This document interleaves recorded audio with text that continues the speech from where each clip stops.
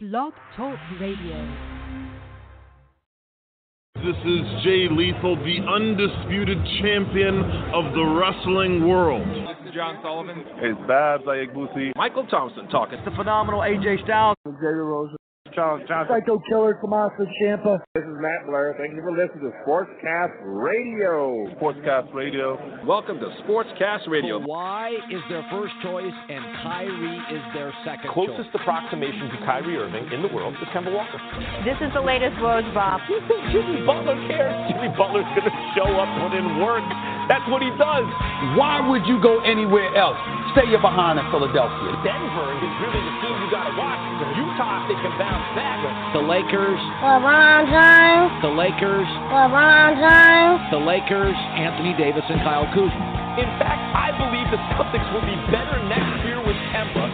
This is the place to be. And if you're Kawhi Leonard, I'm telling you right now, Jay, I don't know. Welcome to the jungle. We got fun and games. We got everything you want. We dominate. We are the people that can find whatever you may need. If you got the money, honey, we got your need. Jungle. Welcome to the jungle.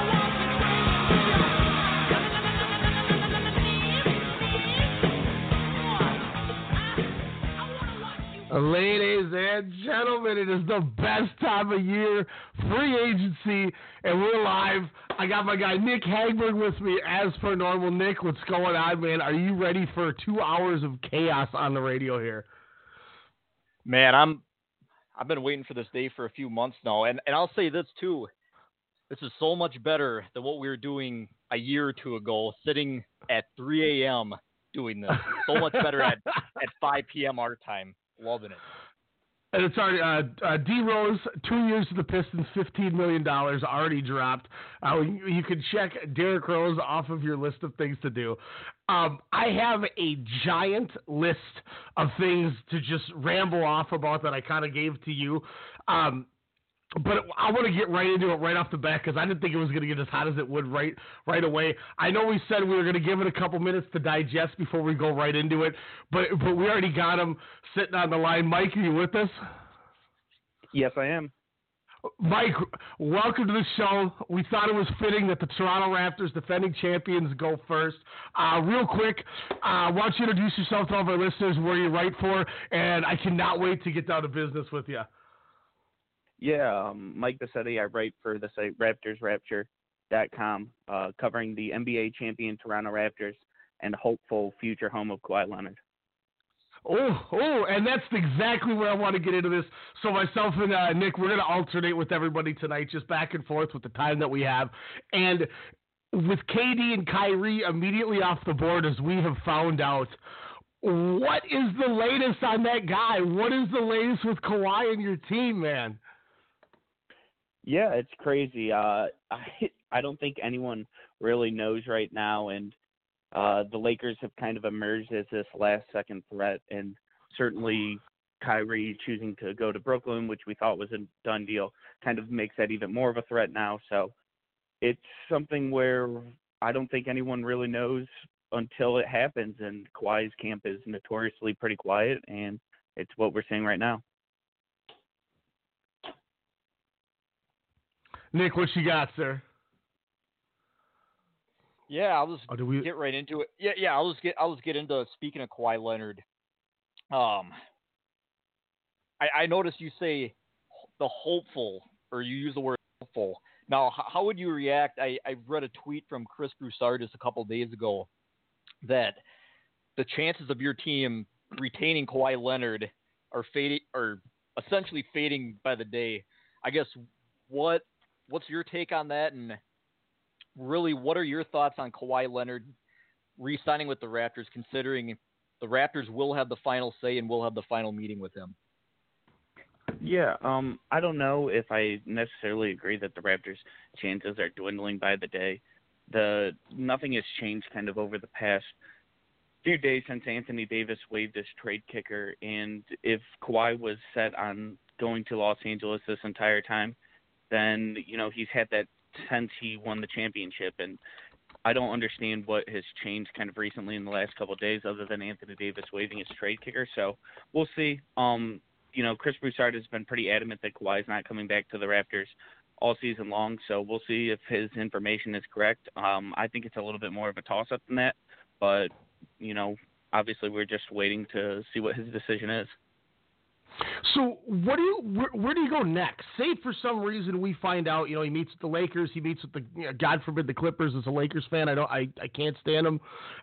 You guys get that final say probably Tuesday, Wednesday, whatever it is. What's next then for the Raptors if he steps away? You're gonna have the money. Is it moved to Pascal Siakam and his team now? Does this hurt his growth? I know I saw somebody write about that on your website. What's kind of plan B if the King of the North doesn't come back? It's really interesting. To me, you kind of have two paths here, and Toronto has Kyle Lowry, Marc Gasol, and Serge Ibaka all on one-year deals, and really only have a couple of guys that are on contract for past this next summer. So Masai Ujiri can kind of be proactive about things and try to send off Gasol, Ibaka, Kyle Lowry maybe for a bad contract or two to pick up an asset. But most likely what I would guess is that the Raptors try to run it back with the team that they have minus Kawhi Leonard. And they were 17-5 in games that Kawhi did not play last year. So my guess is that this team looks pretty similar to what you saw last year, just with Kawhi Leonard removed from the equation. Obviously, that team is not a real championship contender, but I think that team's still a 4-5 seed in the Eastern Conference. So that would be my guess right now. However, Masai Ujiri certainly isn't afraid to take risk, as we saw with the Kawhi Leonard trade and trading away DeMar DeRozan. So if they do kind of ship off for some assets, that wouldn't surprise me either. But my guess is they kind of just ride this out for one more year and try to come back next summer.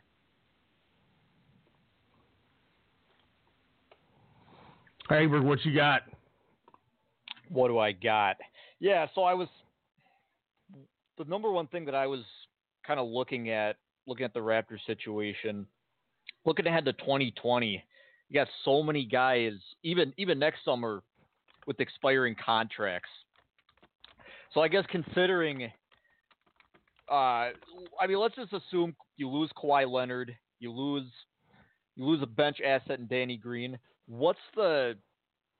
In your opinion, what's going to be the plan for beyond 2020 with this team? Assuming that you can't retain a lot of those assets next year and assuming a lot of those guys walk. Yeah, I think it's to build around Pascal Siakam and OG Anunoby. Pascal Siakam is a little bit older than most people think. He's actually like 25 years old at this point, so he's kind of entering his prime here, but he picked up basketball later, and I think that you can kind of project a realistic amount of development out of his game. Him, OG Anunoby, Norman Powell will still be on this team moving forward.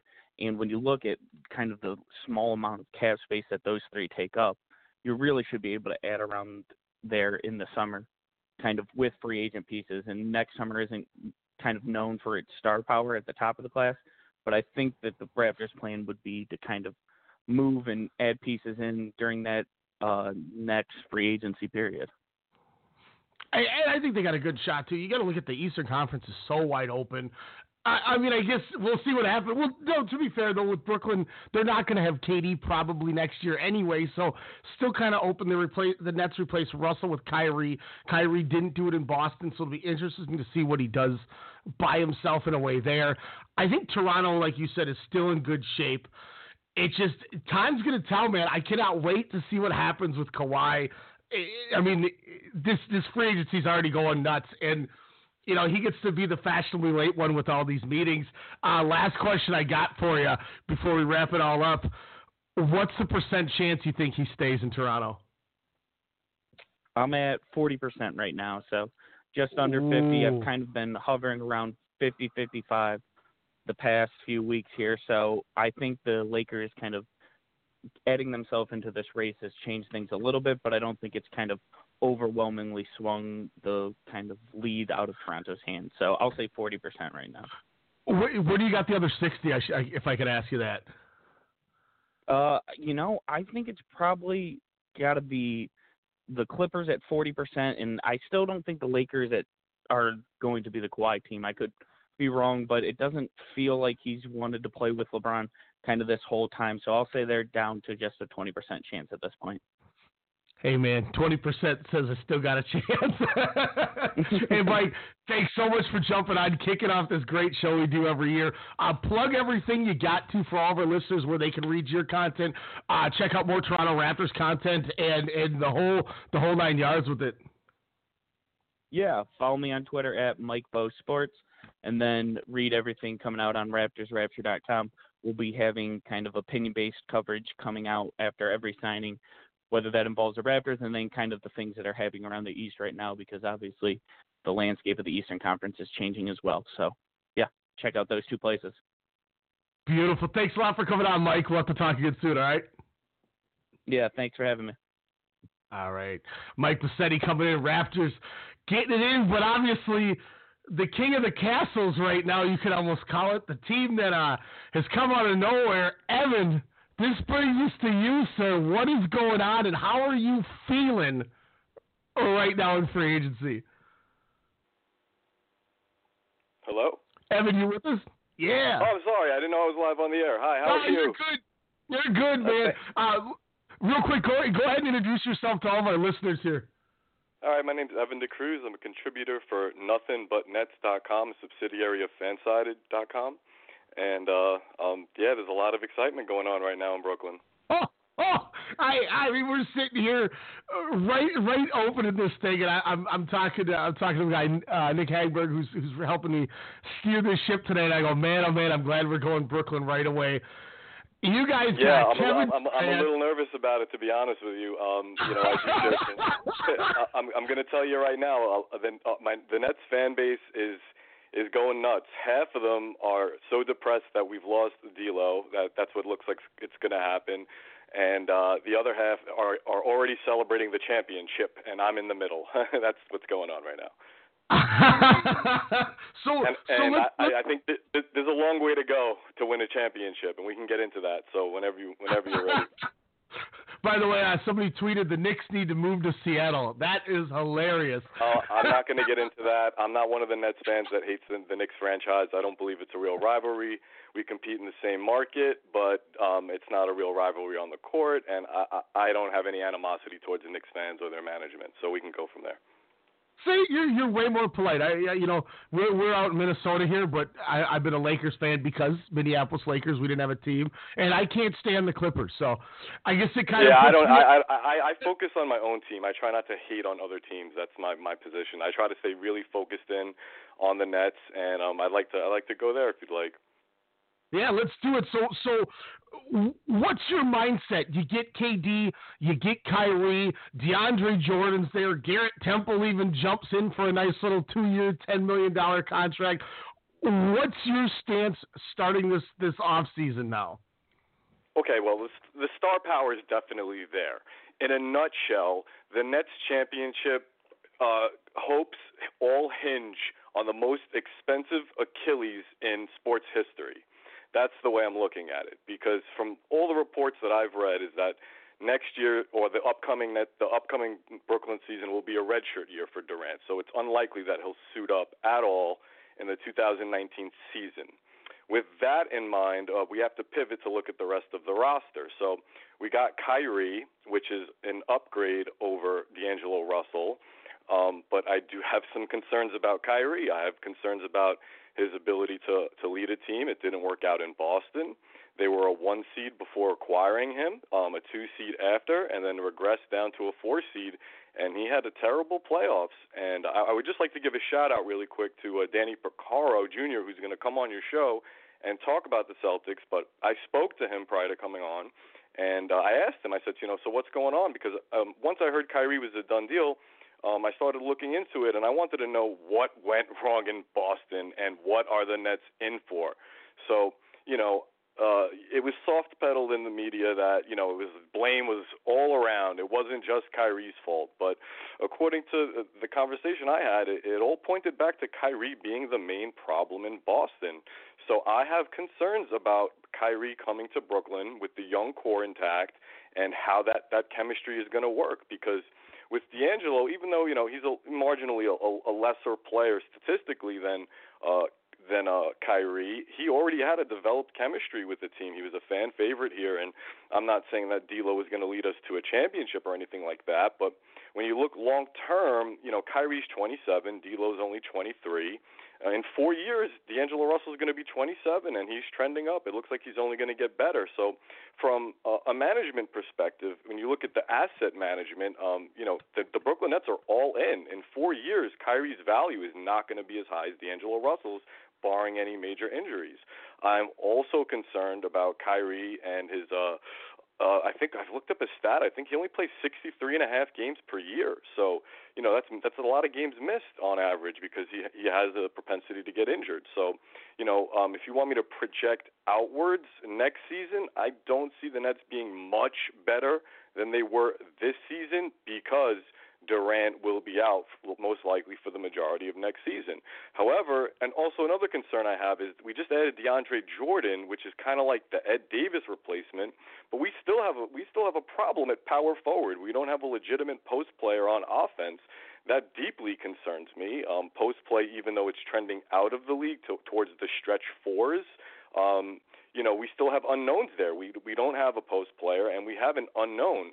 We have an unknown at the stretch four, unless Taurean Prince is going to turn into that. But it's still, the jury is out on if that's going to happen. So, like I said, next year it's uncertain. I don't think the Nets will be more than higher than a 5 or 4 seed, or if they're lucky to even be there. And then after that, really, it's all going to be waited on bated breath every step that Durant takes as he's eased back. So people have to understand, I looked into Achilles injuries, and they're rare injuries, but they are they're career-altering injuries. So from what I read, when a player returns from an Achilles injury, they're placed on a minutes restriction. So Kevin Durant, I think, has played over something like 36,000 minutes in his NBA career, and he's coming off one of the worst possible injuries ever. So I think you have to take a look at, that minute restriction. Is he going to be on 28 minutes per game? Most likely he's going to be resting on the tail end of back-to-backs. So when you mix that in with Kyrie and his, it's still a little dicey. I think Nets fans should be very excited, but at the same time, they should be cautiously optimistic. This is no guarantee to get a championship, but it is great. It's a great business move, in my opinion. Ticket sales will be up, jersey sales will be up, shoe deals will be up. It's a great business move. It puts the Nets on the map, but then you have to, once you get over that, you have to look at the logistics of what the team will actually do on the court, and that's pretty much where I focus in. And I'll give you a pause if you have any questions from there. Yeah, I'll jump in. You answered a lot of what I had for you right there. And I think it's interesting. You talk about more of the concern side of it, where obviously if you're a Mets fan, or a Nets fan rather, the years of having to put up with a guy like Billy King running your franchise. Oh, of course. That was the worst trade, one of the worst trades in NBA history, yeah. Exactly, and this has to be a refreshing thing for you. But looking ahead, let's say Kevin Durant doesn't recover from that Achilles injury, because ultimately you're gambling. You're putting all your chips in on that Achilles. I 100% agree. That's why I'm cautiously optimistic. That's why I said we should not be celebrating as if we won a championship yet. All right, more to that point is, so a lot of Nets fans, what I've been hearing is they're saying things like this. If Kevin Durant returns and he's 80% of his former self, he's still a top 10 player in the league just based on his shooting prowess. I don't know if I necessarily agree with that notion. I think, Durant is a great player, obviously, all around, but if he loses his explosiveness, you really have to worry. The NBA is not just, glitz and glamour. There's a lot of dirty work and gritty work you have to put in to win a championship. There's a lot of sliding on defense, fighting through screens, boxing out. That's a lot of G-force on an Achilles, and, I think a lot of Nets fans are not realizing how hard it is to actually, play, so many minutes. And when he does finally return, I think he'll be 32 years old going into the 2020 season, if I'm correct. And then I already mentioned the mileage. It's going to be nerve-wracking for me because I'm a diehard Nets fan. I think instead of looking to see if the ball goes in the bucket or if we're defending, I'm going to be watching Durant's Achilles. That's why I'm nervous about it. And I think I have a right to be, Yeah, you do. Yeah. And let's say he doesn't return at 80%. What if he's at 70%? Now you're looking at a statistical drop, and you'd be looking at 17 points a game, 3 rebounds, 3 assists. That's not going to get us a championship, not in my opinion. And then you have to also look at the cap situation going into next year. Let's say LeVert has a great year this year and Prince has a great year this year. The Nets are going to have to go really deep into the pockets and into the luxury tax to retain guys like that.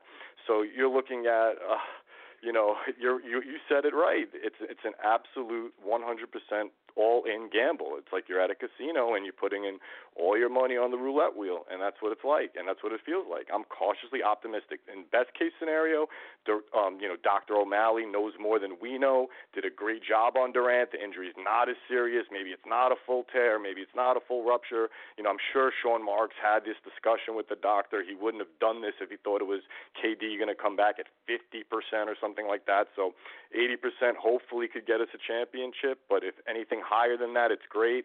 And if that's the case, great. You could just KD, if he comes back and he has his explosiveness and the risk of re-injury isn't going to be there, then yeah, the chances are great for the Nets to win a title. But like I said, that's still a wait-and-see thing, and it's still more than a season away. Like I said, the second season with Durant is going to be eased back in. He's not going to just be thrown into the mix and be the Durant that he was prior to the calf injury that he suffered against, I believe it was the Rockets. So we have to keep an eye on that.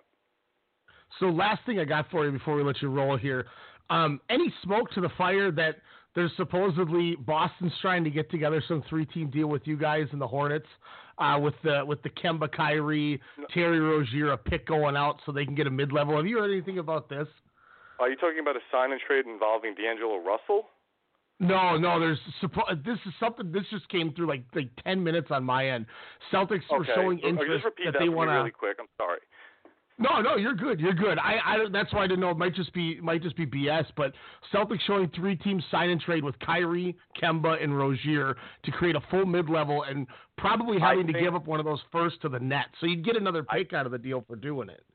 Yeah. I mean, the whole thing with the Russell situation is if we do some type of sign and trade with him, there's 2 things to that. We'd get a pick back, and we'd also get a player traded exemption, which would help with our salary situation. But getting back to what you said, I've heard that Boston is looking to get Kemba Walker, and I think Terry Rozier is already gone. So I hope that answers your question. Yeah, I don't know if I misread that. I think that came from Woj. I'm not sure.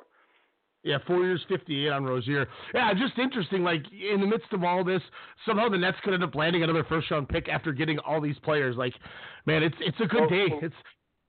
Yeah, all right, so there's 2 things I just want to say before I end it. One thing is that, so Kevin Durant 5 years ago when he was playing with Russell Westbrook left that team to go play with Golden State because Westbrook was very ball dominant.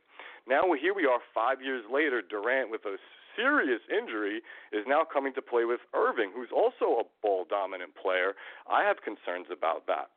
And then the other thing about, what was it? So now we have to deal with the aftermath of losing D'Angelo Russell. I just want to make it clear, I was a fan of D'Angelo Russell, but I wasn't in love with him. He had his shortcomings. So the best thing for the Nets right now is if it looks like they're going to lose D'Angelo Russell, the best thing they can do is a sign and trade, take his little salary back, if, maybe nothing, and then get the first-round pick and the traded player exemption. That's the best possible scenario. And I'll end it on, we wish D'Angelo the best. He was a great player for our franchise. It's sad to see him go, but I understand why Marks made the move. And like I said, cautiously optimistic. Hopefully Durant, it really, like I said, it hinges on Durant's Achilles. If he can come back and be 80 to 90% of his former self, I'm excited. But like I said, I'm going to have to wait a year or 2 to see that. It's going to be interesting, man. I'm excited that this happened right away. It's so nice. It really makes this great free agency that we knew was going to happen kick off crazy. Oh, yeah, yeah, I'll add to that. I did not expect Durant to make the decision this quickly. I really didn't. The one thing I'll just add, I know I'm taking up time, but I'll add is that it actually puts Golden State in a pretty good position because now they don't have to offer him that 5-year supermax. So we know Clay is hurt, right? So next year, Golden State can actually get back to what they were doing before Durant got there and build back up their bench, rehab Clay, and they'll still be in the mix as a major contender in a year or two, and that's my opinion. It'll be a tough year for Curry trying to carry the team, so I don't think Golden State will win a championship this year, but now with Durant gone, the cap space that they're going to have, they can really rebuild the team, and with all these free agents available, just imagine who they can get. They're a team to look out for, and I think, in a year, 2 years, 3 years, 4 years, I don't see much of a drop-off. I think they can still be up there competing for titles, and the Nets might have to be the ones to beat them now if Durant is healthy. That could be interesting. That could be really interesting. And how heartbreaking would it be if Golden State beat us? I don't know how I'd wake up the next morning. I'd have to that would be heartbreaking. That would rip the heart right out of my chest. Oh man, KD gets beat by the Warriors again. Hey, plug everything you got, man. I don't want to end it on that negative. I just want to end it on KD comes back 100% and defeats the Warriors. Let's leave it at that. There you go, man. And the Eastern Conference gets a ring again, finally. I'm trying to be excited. But it's like I said, I still have to wait a year or two. People are acting like Durant's going to come back and play next season. That's not the case. And here's the other thing. I did some of the math with KD's contract. He's with not playing in the first year. His 3-year contract is $54.6 million a year for 3 years. That's tremendous for a player coming off an Achilles injury. That's gotta be scary. If I'm a GM, I'm scared of that. That's a lot of money. Yeah. But you're not wrong. We'll see how it goes. Best of luck to Brooklyn. To the fans that are excited and happy about it. All the more power to you. I'll be covering them and I'll be watching them. And the last thing I'll say is I just want to give a shout out to my editor Phil Watson. He's great. Anyone who wants really good Nets views or opinions, he's on Nothing But Nets. He's amazing. Beautiful. Plug anything you want to, any Twitter, any other websites, anything you got before we let you roll, sir. No, I'm Evan DeCruz at Evan DeCruz on Twitter. I'm not hard to find. I'm afraid I'm going to get killed by all the Nets fans that are excited right now, but I had to be honest with you. I wasn't going to come on the show. And be dishonest. That's my honest opinion. You're free to disagree. Just don't call me names. Beautiful. Thanks for calling in. Glad we had your time today, sir. Thanks a lot. No problem. I hope you have me back someday. Thanks a lot. Oh, we will. Be in touch. We'll be in touch. That was we'll definitely have him back on now that his team is relevant. When we bring up we're just waiting on Ben Beacon, friend of the show. He's always been on Sportscast here before. When he brought up the D'Angelo Russell thing, all I could think about is the Swag EP famous line. Came a long way, haven't I? I went from getting snitched on to put a ring on. I'm a champ. It's time to get in that. But now, ladies and gentlemen, it's time to do the hometown, to be the hometown homers. Ben, you with us, sir? I think it's buffering. Yep. There we go, Ben. What's going on, sir? Not a whole lot. How are you guys? Oh, it is a pleasure talking some Wolves. It's something that we always love here. Real quick for all of our listeners that maybe hadn't heard you last time we had you on, go ahead and introduce yourself to our new fans.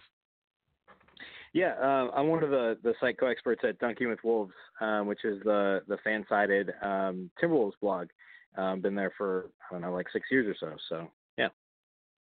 It's always a pleasure, sir. I love talking Timberwolves. Me and my co-host tonight, Nick Hagberg, we're just alternating questions for the time that we have you on. And immediately, with the Nets now getting Kyrie Irving, D'Angelo Russell is suddenly available. What's the latest, man? Are the Wolves getting them? Are they going for it hard? Yeah, I mean, the last thing that I think was out there publicly was that I think it was Mark Stein of the New York Times that was saying that the Timberwolves are his preference for where to go. Obviously, the difference is the Lakers have cap space and the Timberwolves don't. So there's the easy answer is if they can move probably Andrew Wiggins and or Jeff Teague, Gorgie Jang probably at least one of the three, or certainly at least one of the three, maybe two of the three, then it sounds like they'll get him. It's just a matter of can they do it all right away. And the other report we'd seen this weekend was that Russell had a meeting with the Wolves for right away when free agency started, which leads everybody to believe that the Wolves probably have a deal in place to clear the necessary cap space. Otherwise, Russell wouldn't have taken the meeting, because the Lakers, they made that trade with I think it was with the Nets earlier this week, and freed up cap space. So, I would say it's probably more likely than not. And the Lakers and Wolves are the only two teams that we'd heard that had interest, unless the Nets were going to bring him back, which we know now that they're not. So, yeah. Hey, but what you got, sir? Yeah, just kind of going off of that point. The thing that really stood out to me, it's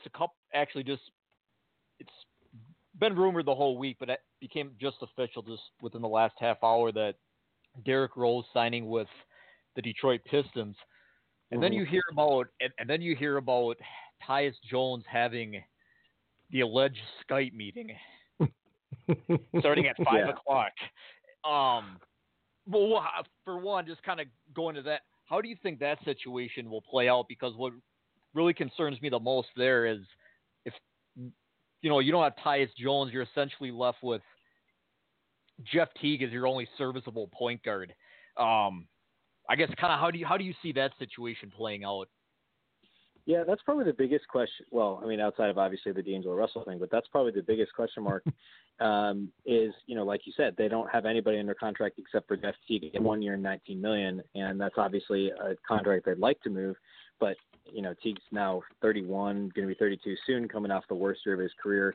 Obviously, he was injured, so it wouldn't surprise me. My guess is that the preference is to trade him and get D'Angelo, and then they'll sign a veteran. There's plenty of point guards is one of those positions where there's probably enough point guards for every team to have three decent point guards, is what it seems like. I mean, the Wolves had four at one point last year. I mean, Jared Bayless he's not great, but he's still, he deserves to be on the roster.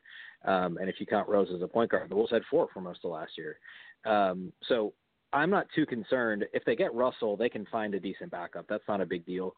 If they don't get Russell, then they're in a tricky spot. I mean, obviously you'd have Jeff Teague, but beyond next year, I don't know who's among the point guards that are out there. I don't know who's going to be a free agent in 2020, because maybe they keep Teague this year, get a cheap backup, and then they look ahead to 2020 to try and get a big name on the free agency market or try and trade for somebody at the deadline. But yeah, that's a big question mark. I mean, they've got plenty of wings now. I guess the other one is they don't have any power forwards on the team. It's just Towns and Gorgui Dieng are the only two big men. So that's the other big question. And it looks like too, Malcolm Brogdon just go 4-year, $85 million with the Pacers. So that's another point guard off the team or off the availability list. And if I could just jump in, there was a report this morning. I think it was Darren Wolfson, Doogie Wolfson with ESPN Twin Cities, who said that the Wolves, actually their backup to D'Angelo Russell was Ricky Rubio, and that they had planned to create a recruiting video to try and get him to come back to Minnesota and everything. And then Rubio's agent told him, thanks but no thanks, we're headed likely to Indiana. And then it just broke since I called you guys. That, Mark Stein did Rubio's it. Now, yeah. Yeah, Yep. Rubio's going to Phoenix now. So it's interesting. Wow. That all that happened pretty quickly, but there we go. Man, Hagberg, you said it twice. I've said it once. I'm going to say it again. 5 p.m. free agency rules. This is I have dueling monitors, a laptop, and my phone going, trying to keep up with all of this with a Word document while doing these conversations. This is the hardest and most exciting thing I've ever done, and I could do this daily. This is incredible. Couple teams that I had heard, and the Rubio thing to Phoenix now makes it a little more interesting. I think I may have saw this from your website's Twitter. Phoenix, the Knicks, Hornets, Kings, and Bulls could be suitors for Wiggins. If we move Wiggins, what's that? Sorry, go ahead. And if we were to move Wiggins, how much extra are we going to have to stack on to give somebody that contract? Yeah, I mean, I'd be willing to bet that they're able to move him without adding anything, which I wouldn't have maybe thought even just a couple months ago. But it sure sounds like there's been a lot of chatter that from Zach Lowe at ESPN and some others that there are some teams that still see Wiggins as a positive asset. which is a little surprising given the contract. I would say a lot surprising, actually.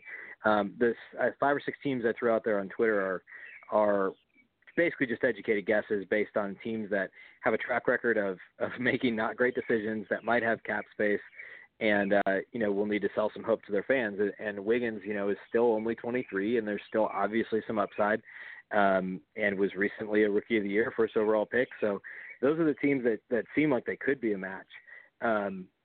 So I don't know. We'll see. I mean, Wiggins started, Gerson Rosas' initial press conference in May. He was talking about being excited to have Wiggins on the team, and it sure seemed like they were going to give it a run with him. Who knows how much of that was lip service, trying to bump up his value a little bit, but it sure seems like they would be okay with having him for another year, especially if he has some trade value now and it just doesn't all come together. And say Russell says, never mind, I'm going to go with the Lakers, then maybe it's not worth trading him in Rosas' mind if he thinks they can unlock him, with the new coaching staff and all that. And obviously playing for a full year for Ryan Saunders, who Wiggins obviously really likes. But my bet is that they're probably, it's going to be a lot easier to trade Wiggins than it would be to trade Gorgui Dieng, I think. And it's probably not all that much more difficult than it would be to trade Jeff Teague, even though it's only 1 year, it's still $19 million. So my guess is that if they're going to get Russell, it's Wiggins that gets traded. What do you think? What do you think the odds are? You think if you had to put a percent on it, what do you think we're seeing D'Lo in Minnesota here? I would say 60%, just based on the lack of chatter for any other teams, and because we know that based on a report, he would prefer to be in Minnesota than with the Lakers. However, I will say that the one thing that's making me a little nervous is that teams are chewing up their cap space quick, and if the Wolves are going to dump contracts, there aren't that many teams that have room anymore. Indiana just signed Jeremy Lamb, and it looks like they're trading for Malcolm Brogdon, so they're not going to have any cap space either. Not that they were a potential destination, but the Knicks are like the only team, and it seems pretty Knicksy for them to trade for Wiggins, given that they're missing out on all the max guys, or the free agent max guys. So I don't know. I mean, I would still say it's probably better than 50-50 just because it really seems like the Wolves are putting all their eggs in the D'Angelo Russell basket, and it seems like he is reciprocating that and really wants to be with his buddy Cat, and wants to be the number 2 guy on a team instead of the number 3 guy on a LeBron-led team. So I would say it's probably still better than 50-50. I like it. Ben, thanks for coming on last minute like this. Plug everything you got here before we let you roll. Yeah, absolutely. I would say, just definitely dunkinwithwolves.com, our Twitter account. We're, obviously all over everything that's happening today. Even if the Wolves don't do anything tonight, we'll be reacting to everything, over the next 24 hours or so.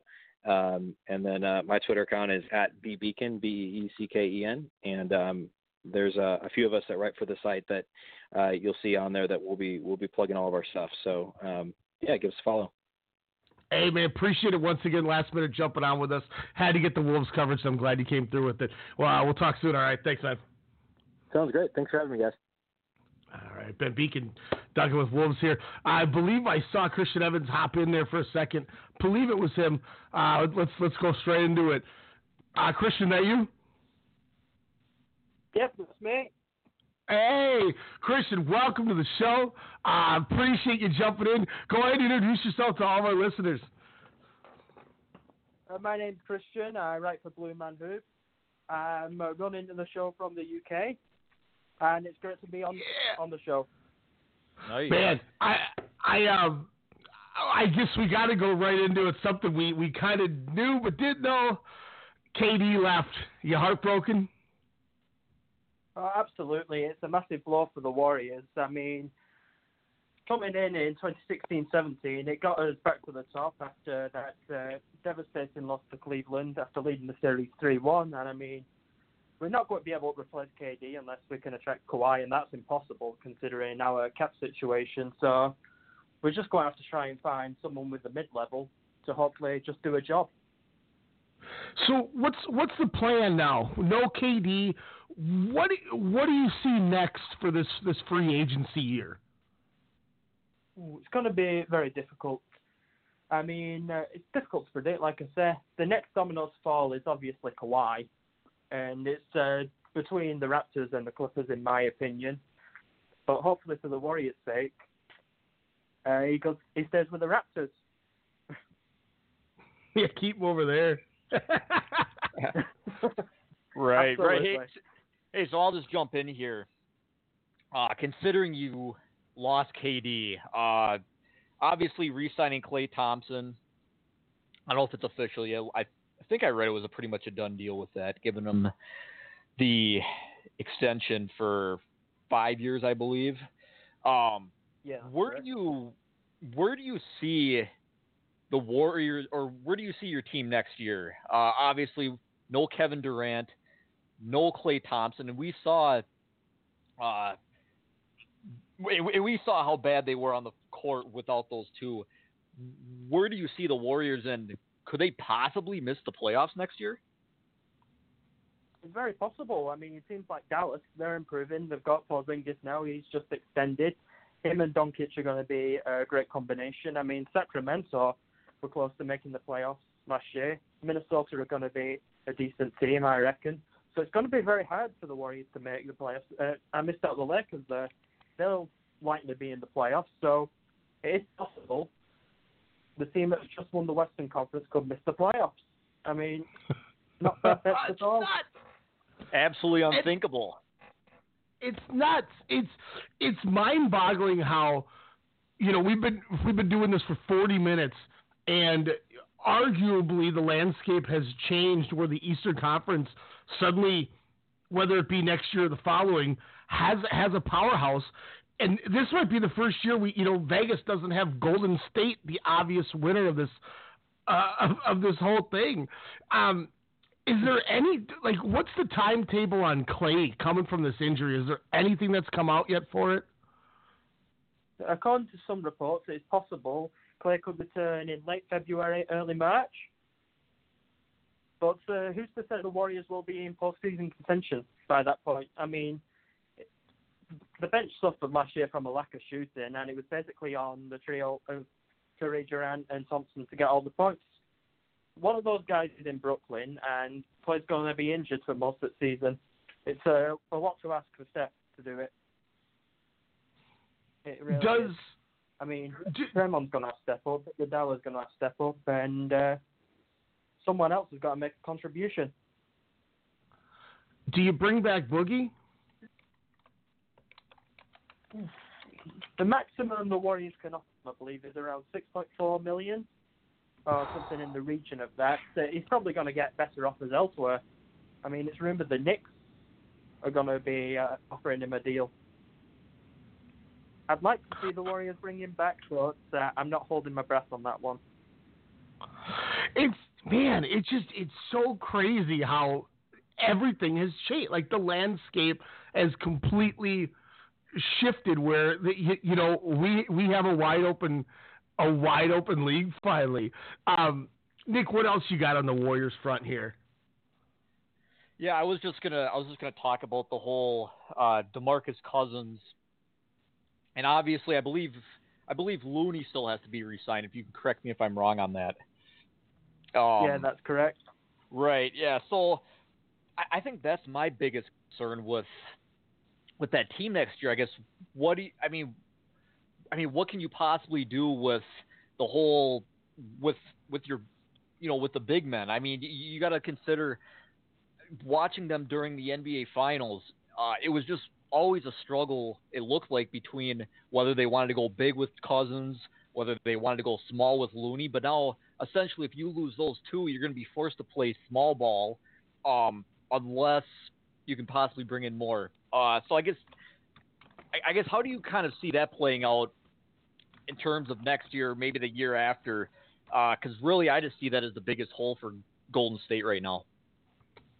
Even with Looney last year, the Warriors had a problem at the center position. They wanted to bring in Robin Lopez earlier this year, but he and the Bulls couldn't arrange a buyout, so they had to roll with Andrew Bogut, and his limitations were exposed in the finals.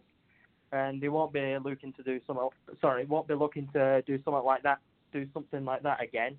But I agree with what you say. I think bringing Kevon Looney is absolutely crucial. He played with a collarbone injury during those finals, and if anyone earns money this off-season, it's going to sound ridiculous, but I think it's him. He came into the league as the 30th overall pick, and nobody expected him to do much, if anything. And he's now become a foundational piece, quoting Steve Kerr there. But I echo those words. Yeah, totally agree with that. Oh, I can't wait, man. I cannot wait whatsoever. Christian, man, thank you so much for jumping in with us here. We got to keep rolling. This is the fastest. I said this to Ben Beacon, who was just on before you jumped in. This is the fastest I've ever done a radio show where every 10 minutes I have another topic we have to get into while having two monitors, a laptop, and a cell phone, trying to write and just keep all this information. Having guys like you come on today is just a blessing, and it makes my job and Nick so much easier. So thank you once again so much for coming on. Before I let you go, plug everything you got so all of our listeners can check out your writing, your site, the whole 9 yards. Okay. You want to plug your Twitter, website, anything like that? Yeah, my Twitter is @MrEvansSports.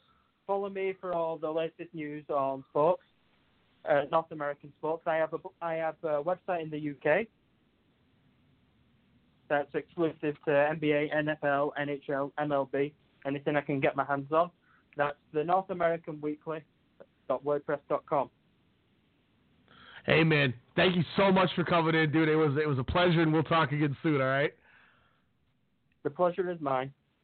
All right. Christian Evans coming in here, knocking that. Hey, Nick, it just keeps going. It just keeps going, baby. Lucas, you with us? Yes, I'm right here. Awesome. Go ahead and introduce yourself to all our listeners, sir. Hi, I'm Lucas Johnson. I'm a co-site expert at the Sixer Sense, affiliated with FanSighted. I'm glad you came on. We kind of got this late put together. This thing has just been flying. These slots are filled up. Nick, I thought we had a little more time at the end. It looks like Sacramento's jumping in on this too in the second hour. So get ready for that one. All right. But I wanted to talk Sixers so bad because, you guys were one shot away from potentially making a run at this whole thing. The Kawhi shot happened. It was what it was. Jimmy Butler and Tobias Harris are the talk of the town. It sounds like money's going to get thrown around. Now we haven't seen anything. J.J. Redick's out the door. What's kind of the mindset going right now, Sixers camp, Lucas?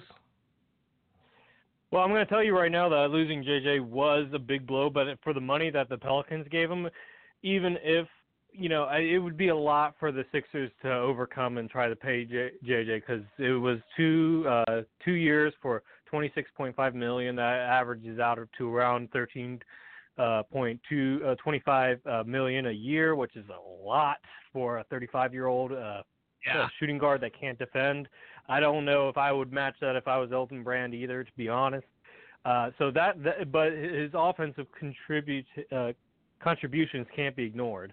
I think with what I've seen right now is that Elton Brand is talking with Rich Paul, who is Ben Simmons' agent, about an extension, which personally I don't think that would be the biggest priority at this moment. I think the biggest priority is either trying to re-signing Tobias Harris and Jimmy Butler. But Butler right now, it seems to be he's open to the possibility of actually leaving, taking conversations with teams like the Miami Heat and possibly the Houston Rockets, who are interested in doing sign and trades because they can't outright sign him to a max contract.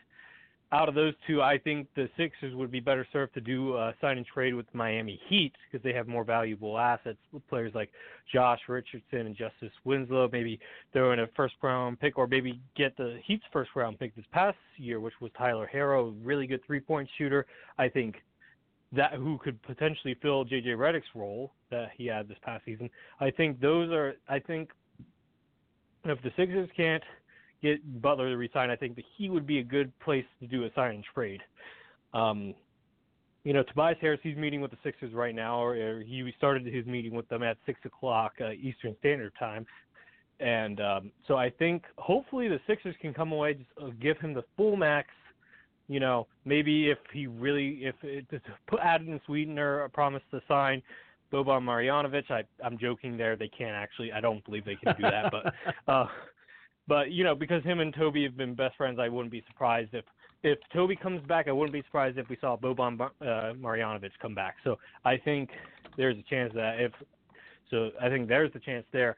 Overall, I think it's a wait and see game because I believe both Harris and Butler want to review their options, but based off of what you as you opened up with the last, the miracle shot by Kawhi, it would be wise just to run it back. But there are financial implications for that as well. So for the Sixers ownership, so I guess we gotta have to wait and see and kind of feel out where they're coming from there. Yeah, so I'll just jump in. I read a report just yesterday that there was a mystery team apparently out there. I don't know if you heard about this. That was willing to offer Al Horford over $100 million in a contract. Could be the Sixers. And I heard there were some rumors about Al Horford and the Sixers possibly being linked. I guess, what are your thoughts on that, and if you've heard anything about that? Well, obviously, if that were to happen, the Sixers would have to lose out on either Harris or Butler or both in order for Horford to be a real option there. If Horford does become a player in that, and I believe the actual contract size was $112 million for 4 years. That's a long contract for a guy that's turning 34 years old. Who's 33 right now? My mistake. He's 33 years old. He's been a versatile defender. Nobody can argue that. He's been one of the most better glue guy veterans that an NBA locker room could have. So I can't bust him on that. And as of right now, he'd be a good fit at the 4 spot next to Embiid. Can spell him, when Embiid goes to the bench, and then if Embiid gets injured, God forbid, he can step in as the starting center. So there's a lot of upside with that, and Horford can spread the floor, defend 4s right now. He's a solid passer. He would add even more length to the Sixers' already tall team. So there's a lot to like with Al Horford in the immediate future, maybe in the first 2 years of that contract. But I think it's unrealistic to believe Horford's going to be able to defend power forwards all 4 of those years of that contract. He'll be 37 by the time that contract would be up. So there's a lot of, then he would become the primary backup for Embiid. And I don't know if you want to be paying that type of money for a backup for Embiid. So I think there's a lot of risk with that move, but it's definitely a win now move. Like windows open for 2 years with that contract before they would either have to move on it or he would start to decline. So what's going on with Tobias Harris here? I know we've kind of talked about, the Jimmy Butler with the sign and trade deal, if that happens, which I still think is just odd for a team like Houston anyway to do, but that's beside the point. There's a couple, we're out in Minnesota here, and there's a couple fans and a couple little tidbits that I've heard that, if Minnesota can move Teague, Deng, and Wiggins, they might try to be a player for Tobias Harris. What's going on with this guy? Because I feel like he's such a undervalued player in this NBA that every time somebody talks to him, they're just kind of like, it's just Tobias Harris. I feel like he's better than that. Am I crazy? What's the deal? Well, I've always been a Tobias Harris fan. From what I understand about the Minnesota point and trying to move some contracts to open up a max law, I believe the Timberwolves, from what I've been hearing, are targeting D'Angelo Russell, especially now that Kyrie and Kevin Durant are going to the Nets. With Harris, I don't see him as he'd be a nice fit in Minnesota. I know that he's been linked to the Nets, but now the Nets have KD, so there's no point of him going there, to be completely honest. So the Nets were, from what I understand, were the biggest threat to Harris. There's always rumors that he might go back to the Clippers and re-sign with them, which he could. He theoretically could. I think he just goes for the security and money because he's been moved around so much. Max contract, 5 years. I don't think he turns that down if the Sixers offer it, and I believe the Sixers will offer that. Hey, what you got? Yeah, I was just going to jump in. I think we kind of talked about 2 scenarios here. You talked about the Al Horford scenario. We talked about obviously Al Horford's off the table if they sign Harris. But I guess in the event that you sign Tobias Harris, I guess what are you looking for from your perspective in the next few years out of this team? Because, I don't know if you were listening to a segment before, we were talking about how the landscape of the NBA has changed. It now appears, just in the last 2 hours, the Eastern Conference is now the powerhouse of the NBA. And I guess I just kind of look at, obviously, still have Ben Simmons, still have Joel Embiid, but it feels like you're still missing that extra piece to compete with some of the other teams. So I guess what are you kind of looking at from your perspective? Well, I'm looking at the long-term picture, I guess, for me personally. I know that, the Sixers went all in this season going for Butler and Harris, and that was, it proved almost to be worth it because they were literally in a shot away from possibly winning an NBA title.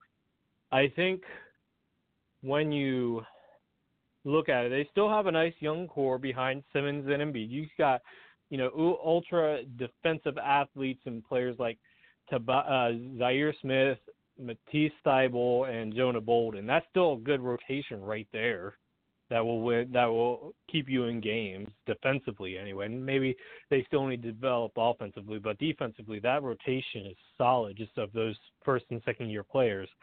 I think working under the assumption, let's say, for example, that Jimmy Butler leaves and we do a sign and trade with the Miami Heat to get players, that package that I mentioned earlier. That package, and then you keep Tobias Harris. That package could still put you at the top of the East, especially with Boston looking like they're going to take a step back and kind of embrace their youth movement a little bit more. The Nets, Kyrie's proven that he can't lead a team deep into the playoffs by himself, and Kevin Durant won't be playing next year. I'm almost certain of that based off the Achilles injury. I don't think that if he does, it's going to be late in the playoffs if the Nets get that far, and I don't think they get that far without him. So really, the only threat that you have in the East is the Pacers, who they've been making some good moves. I'm not going to lie. And then you have the Toronto Raptors if Kawhi resigns. He could very well go to either Los Angeles team. So even with the core of Ben Simmons and Joel Embiid, that's still a scary team in the East, especially when you consider that the Nets won't be complete until next year. So it's interesting. It's right. It's crazy, man.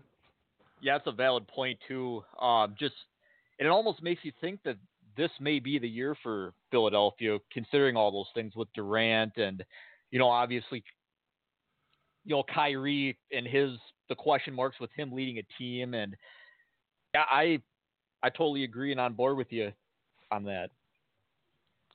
It's going to be interesting, man. I can't wait for this season. I can't wait to continue this. We're just now wrapping up hour one, guys. It's been bonkers chaos. And I couldn't have it any other way. It's been great.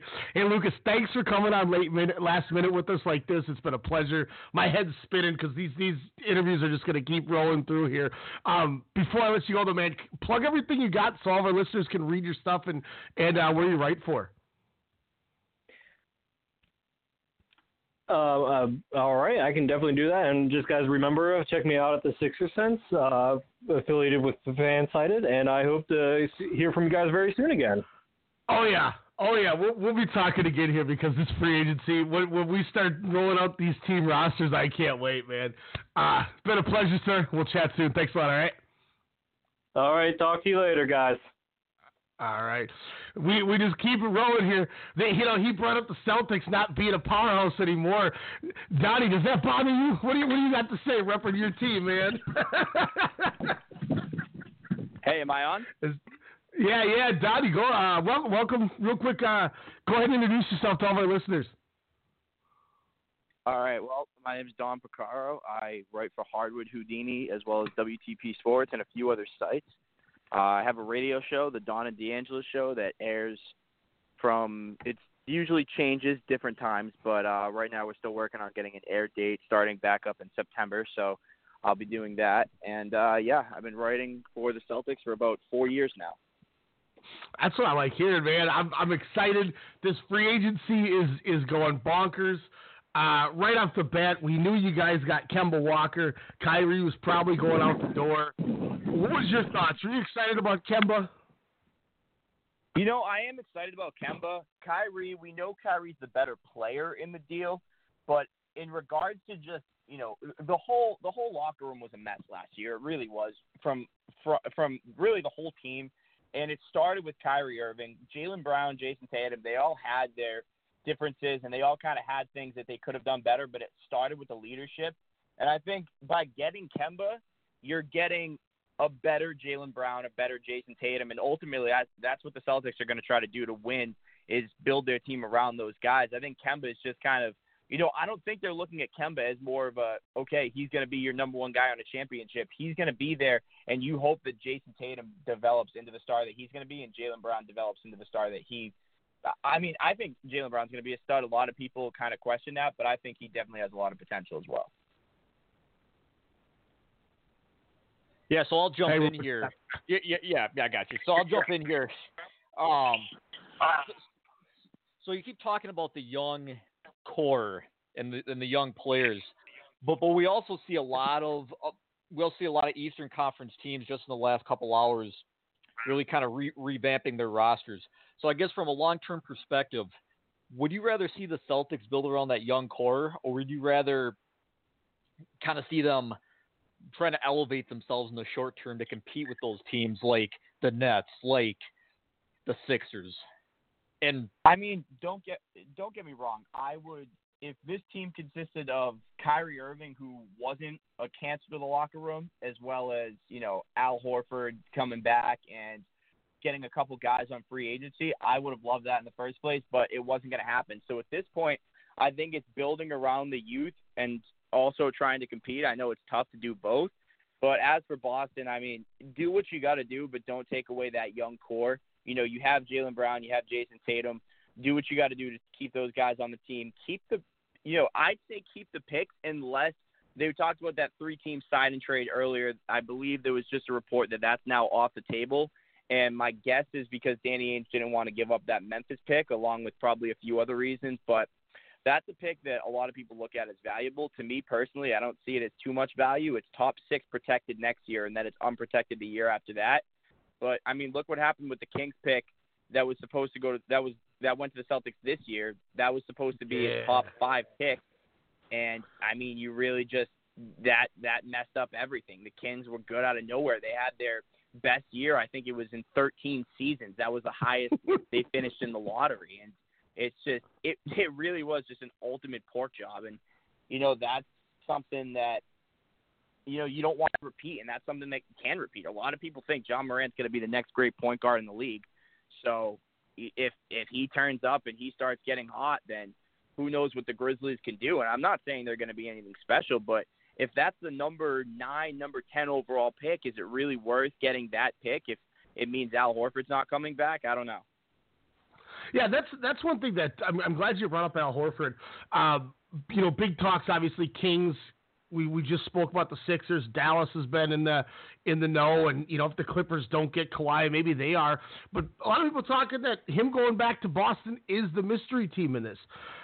You know, is there a lot of smoke to this? Can we see Al Horford just go right back? You know, the Al Horford situation is one of the strangest situations in a while. It's right up there with the Kyrie Irving situation. I mean, this guy he loved Boston. He was someone that was so happy to be here. He was a great locker room guy, and he was someone that everyone I talked to said he's going to be a lifelong Celtic for the rest of his career. I mean, this came out of nowhere, and the strange thing to me is it seems like he's chasing the money. I mean, Boston, I'm not exactly sure the details of what they offered him. I don't really think anyone is, but it couldn't have been that low where it's going to be a major difference between, you know, in my opinion, they probably wanted something along the lines of like 3 and 90, 3 and 80, something like that, whereas some team's going to offer him that extra year, the 4-year deal, which is, I think, what Boston wanted to stay away from. But, you know, with Al Horford, it's just weird. Pretty much everyone I talked to said he might take a pay cut to come here, and that's what it looked like he was going to do, and now he's just gone, and it looks like he's chasing the money. And if if that's what it is, then I'd say let him walk. You don't want to give him that big contract because if it does come down to that big contract, he's going to be 37 years old making $30 million. And from a financial point, it's not what you want to do. You know, it's similar. Out in Boston, we look at the Patriots. I mean, you look at what that team has done. They cut everyone. If you're not performing, that's it for you. And I think that's what it is with Al Horford. Like, yeah, it's nice that he was there for 3 years and he was the leader of the team. And he's, at the end of the day, he's the reason why Hayward's here. He's the reason why Irving was traded here, and he's probably the reason why Kemba's here. I mean, we don't sign those free agents. If the Celtics don't sign those guys, I'm not sure Boston's a destination for Kemba. So it's nice what he did the last 3 years, but it seems like he's chasing the money, and as far as an investment, it's not worth it. It's sad to see him go, but it's just strange that it really came out of nowhere that it's money over Boston right now, it seems like. And Nick, before you jump in here, I got one more thing I just wanted to throw on there because you mentioned it, and I thought it was a great point. Kyrie and Al Horford mentioned being lifers. You know, Kyrie was like, I can't wait to have my jersey in the rafters and everything. I want to ask you about Kyrie real quick before Nick jumps in. What do you think made that just fall apart? It's the strangest thing. Kyrie Irving, and, you know, here's my thoughts on Irving. When he came to the Celtics, I'm not exaggerating when I say he was my favorite player in the league. And how I judge my favorite players and how I judge someone that I like on my team is someone that steps up in clutch situations, someone that wants the ball in their hands at the final seconds, and someone that says, listen, I have the confidence to go out and prove that I'm going to win a championship with my team, kind of be a leader. And that's everything Kyrie Irving was and more if you look at what he did in Cleveland and then why he said he was coming to Boston. You know, when he asked for that trade out of Cleveland with LeBron, the first reason he gave was he was kind of under LeBron's shadow and he wanted to be that guy. He wanted to lead a team to a championship, and the whole number in the rafters, he was saying all the right things. And I mean, this year, I think it was a matter of Kyrie's just a weird dude in general. And, you know, he kind of does his own thing. He's different than everyone else. He kind of, you know, leads his own path, but at the same time, it's just, with Irving, it's such a rare scenario that you see someone, you know, just say, I want my number in the rafters, I'm going to re-sign here, and then a year later just takes back everything he says and goes and signs with Brooklyn. And you just saw the whole thing unraveling. It really was, if you were in Boston or covering Boston sports at the time, it was a spectacle to see the past year, just how everything, it was like a storybook of just between the Magic game where he came out and he said it's the young guy's fault, and Jaylen Brown responds and says it's everyone's fault. And then you have all the, you know, you look at the Knicks games, and every time they played the Knicks, it was, well, this might be Kyrie Irving's new home. And until the report came out, you know, last week, I want to say, about Kyrie Irving really considering Brooklyn and the whole thing with him finding a new apartment, I still didn't believe he was going because I was in the arena the night he made that announcement that he was going to come back, and you would not think a year would go by and we'd be in this situation. I mean, it seemed like he was ready to go. He was locked in, and the events that unfolded in the past year is something that I've never seen before. Well, yeah, and I'll jump in too. This isn't really a question, but I read you just read a guy like Aaron Baines and his comments. I'm just going to read a quote here.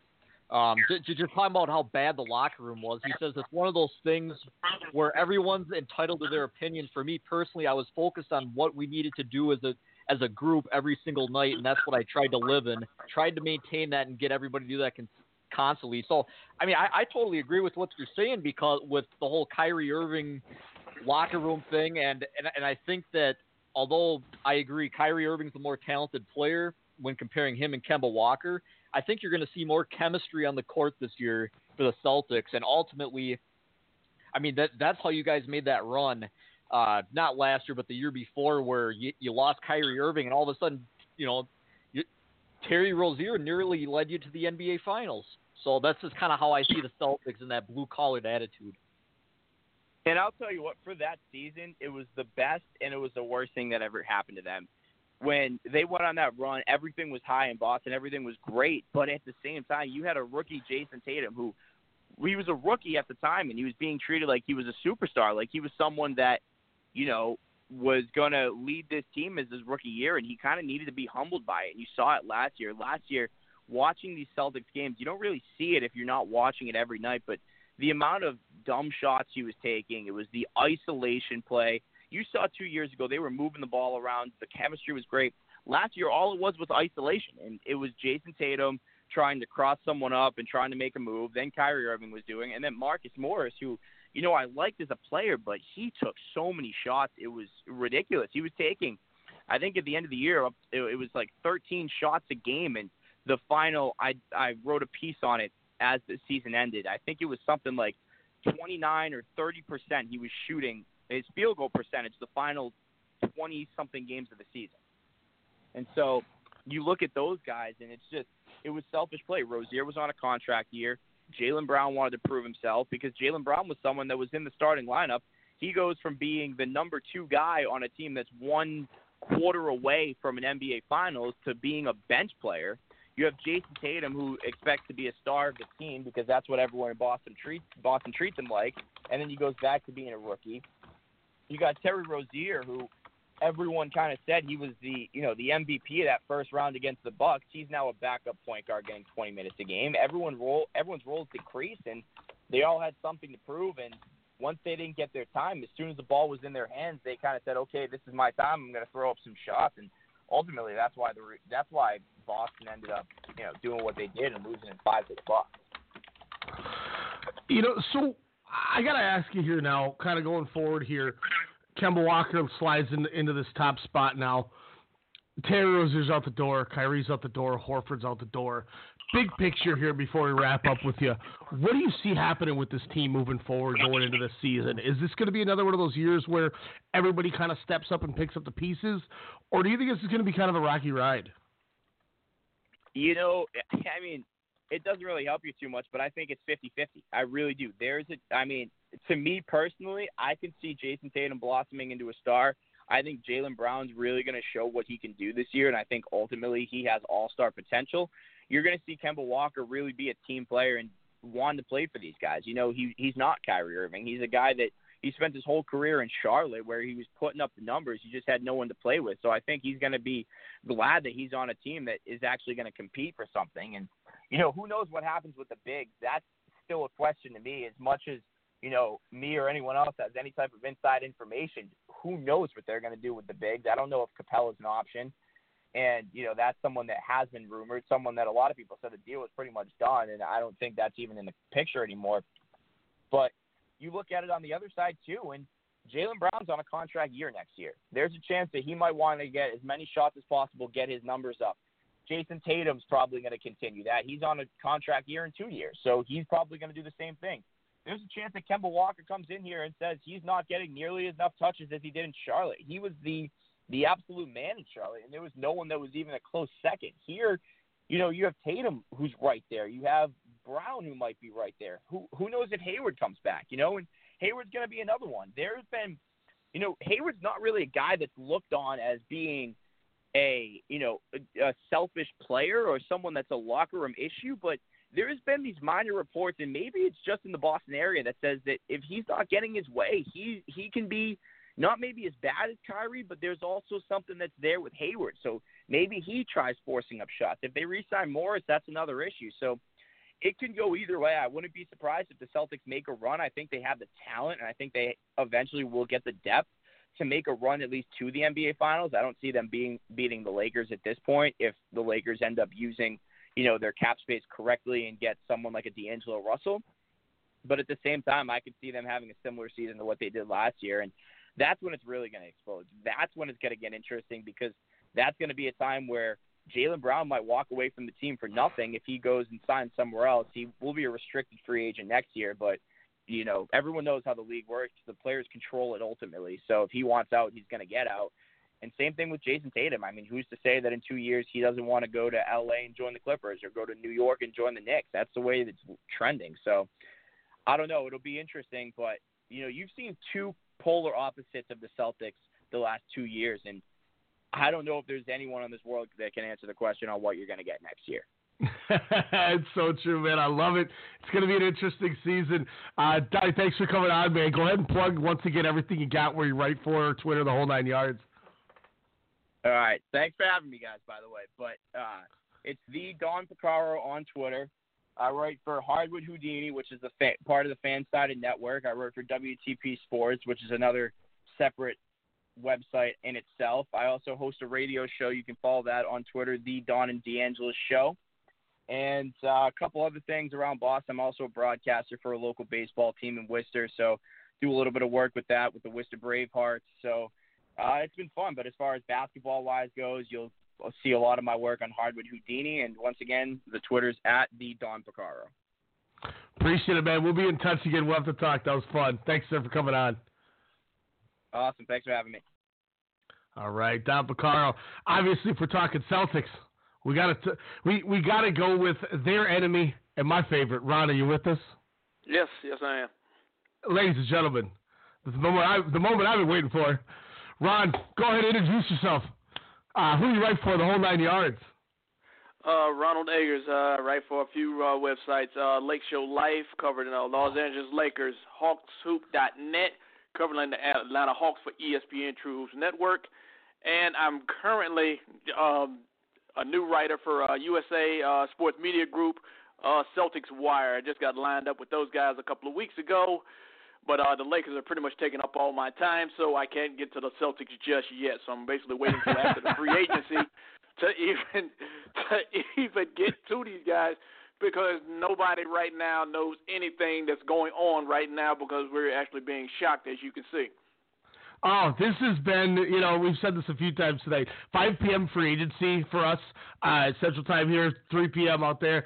It's the greatest thing ever. This is. It's like Christmas in July. Well, I guess June technically, but getting this, there's so much to keep up on. And as a Minnesotan who grew up without a basketball team, I obviously levitated to the Lakers because the Timberwolves didn't start until I was like 8 or whatever. So I've always had a place in my heart for this team. Free agency has begun. What's the lowdown, Ron? Who are we looking at? Kawhi, D'Angelo, we getting role players. What's the latest that you've heard as free agency's been kicked off here? Okay, I'm going to just say it like this. Honestly, no one knows, and I'm going to tell you why nobody knows.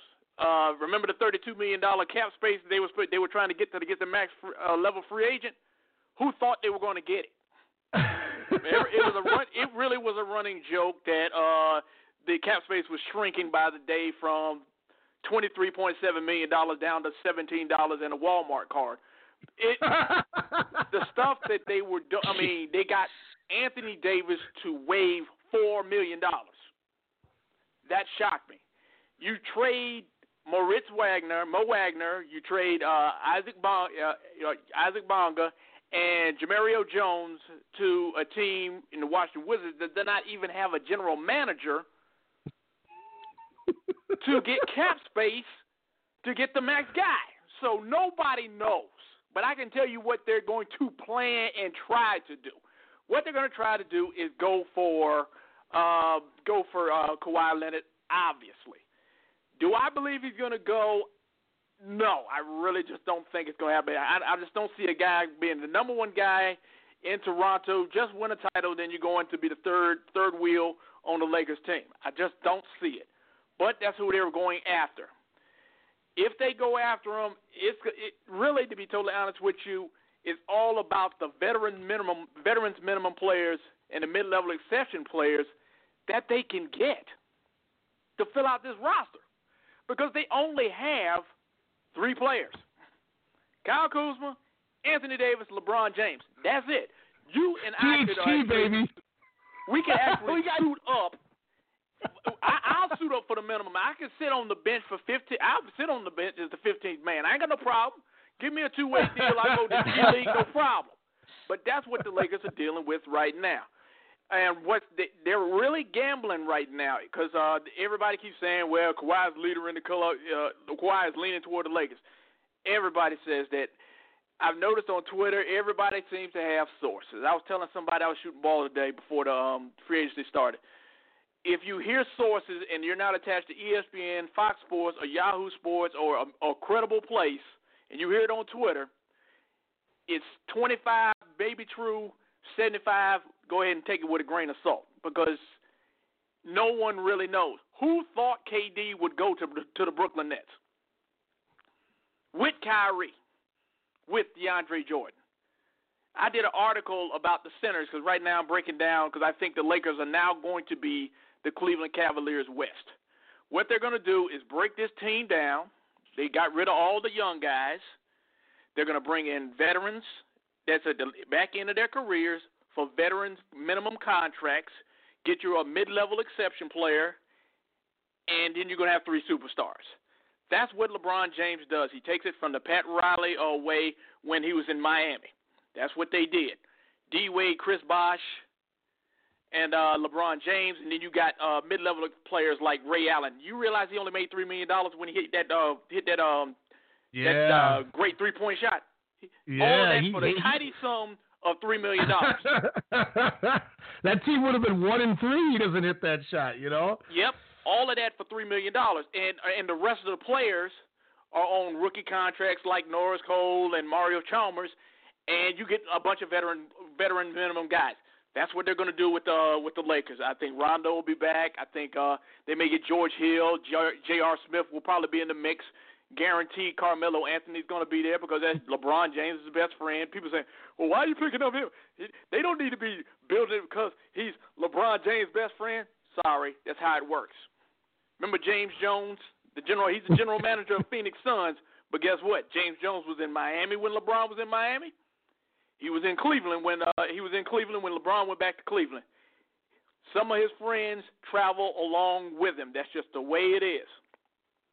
But right now, the gamble right now is because those minimum wage players like DeAndre Jordan, who is on the list, is off the board. Trevor Ariza is off the board.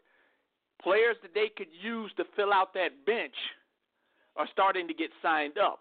So Kawhi Leonard, who has talked to Magic Johnson, he's already talked to Magic Johnson, is going to be talking to the Clippers, and he's going to give Toronto the last chance for a pitch before he makes his decision.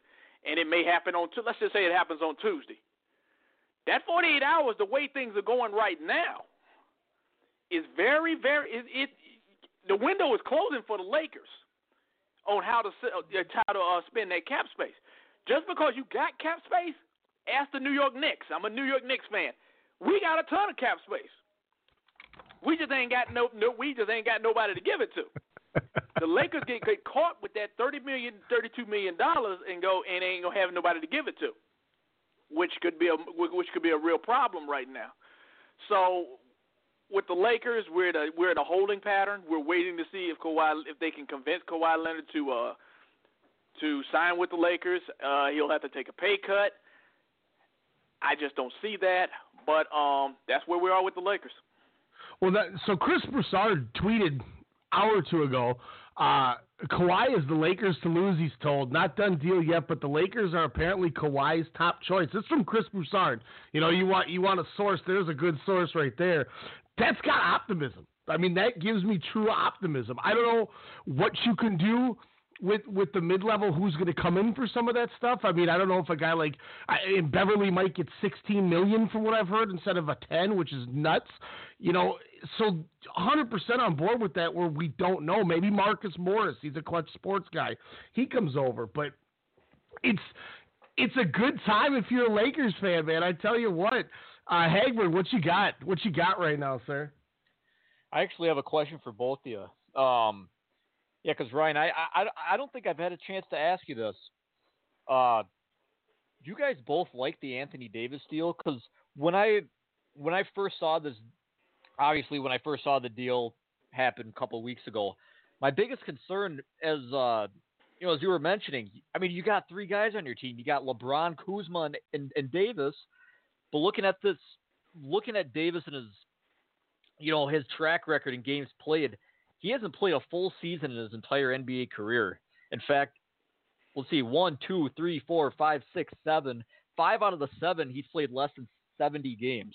So I guess I just kind of want to hear both of your guys' response and see if you guys, as fans of the Lakers and people who obviously watch them pretty closely and have an opinion, what do you guys think about that? Ryan, why don't you take it away? You're the guest of the show here. Why don't you take it off? I'll say this, and I wrote an article on this. The Lakers had to make this deal, but it didn't have much to do with what goes on the court. Let me tell you why. Remember how the locker room was absolutely obliterated after the trade deadline in February? Everybody basically quit. Mm-hmm. Playoff chances were done then. Okay? You saw the damage that happened then. Then you rinse and repeat and try the same thing all over again, offering up all of these picks, all of these players. They could not afford to go 82 games of bad and hard feelings of young guys not being able to handle all of the rumors and this, that, and the third. That's why I believed that they had to make the move for that. Now, were they taken to the cleaners? Yes. David Griffin is a great GM, and he did okie doke with Rob Pelinka, because when LeBron retires and he's out in 2 to 3 years, you're looking at the Brooklyn Nets all over again. Think about it. The Brooklyn Nets have basically resuscitated their franchise this year, but they were dead in the water for 4 to 5 years based off of a deal that the Lakers did. Do you go after Anthony Davis? They had no choice. They have to make sure – they have to have a vision. Part of the problem with the Lakers last year was they said, okay, we got half the team on one-year contracts. That means, hey, you know something, you're not going to be part of the long-term deal. And you got young guys over here, and we're going to just build for the future. Then you bring in LeBron James, who comes with a sign on his chest saying, "Win now, please." There were too many directions that the Lakers were trying to go, and that's what messed up the chemistry of the team last year, and basically blew up the playoff chances. Some of it was injuries, but not as much as people want to make it. Like they keep saying, well, they were in the 4th slot in 20 and 14. Okay, fine, during Christmas. Okay, that's fine. But they didn't defend well. Everybody knew Luke Walton was going to be fired. They knew the young core wasn't going to last long. When LeBron came in, he was going to blow that squad up and put it in his image. So Anthony Davis is a superstar. LeBron likes playing with superstars. He likes playing with his friends. He likes playing with veterans who are always professional, so he doesn't have to lead them. That's the way it is. I think, too, you got to look at with this failed experiment, Danny Ainge getting all these draft picks in Boston, it didn't work. Kings were better than they thought. You know, the Grizzlies were worse than thought, so the picks didn't come each way. And I think you're 100% right. You know, Nick, given my thought with you already kind of had the bad stink in the locker room with the trade to begin with. If you look at it, before when Dale Demps didn't want to do the deal, Kuzma was in that deal. We kept Kuzma. So I think that's also a win. And by adding AD, you got a guy for the future now, and who knows what they bring in with this extra cap. So, you know, do I think the Pelicans look good with this? Yeah, they have a great young core now. They had a good draft, and they got a lot of good pieces. But I think the Lakers came away better than they would have if they would have did it at the trade deadline. Kind of my thought on the whole thing. I'm not saying they're better. I'm not saying they're better. But what I am saying is at least they have a direction. Yep. Hey, we're going to go this direction. We're going to plan based on this. We're going to We're going to get players based on this mantra and go from there. I'm not saying they're better, but at least you have a direction. I used to tell people all the time because I used to really irritate a lot of Lakers fans, and I'm saying you have to make a decision. You got to say, hey, are we going to develop Lonzo Ball, Brandon Ingram, and Kyle Kuzma with a aging LeBron that you gave $154 million to?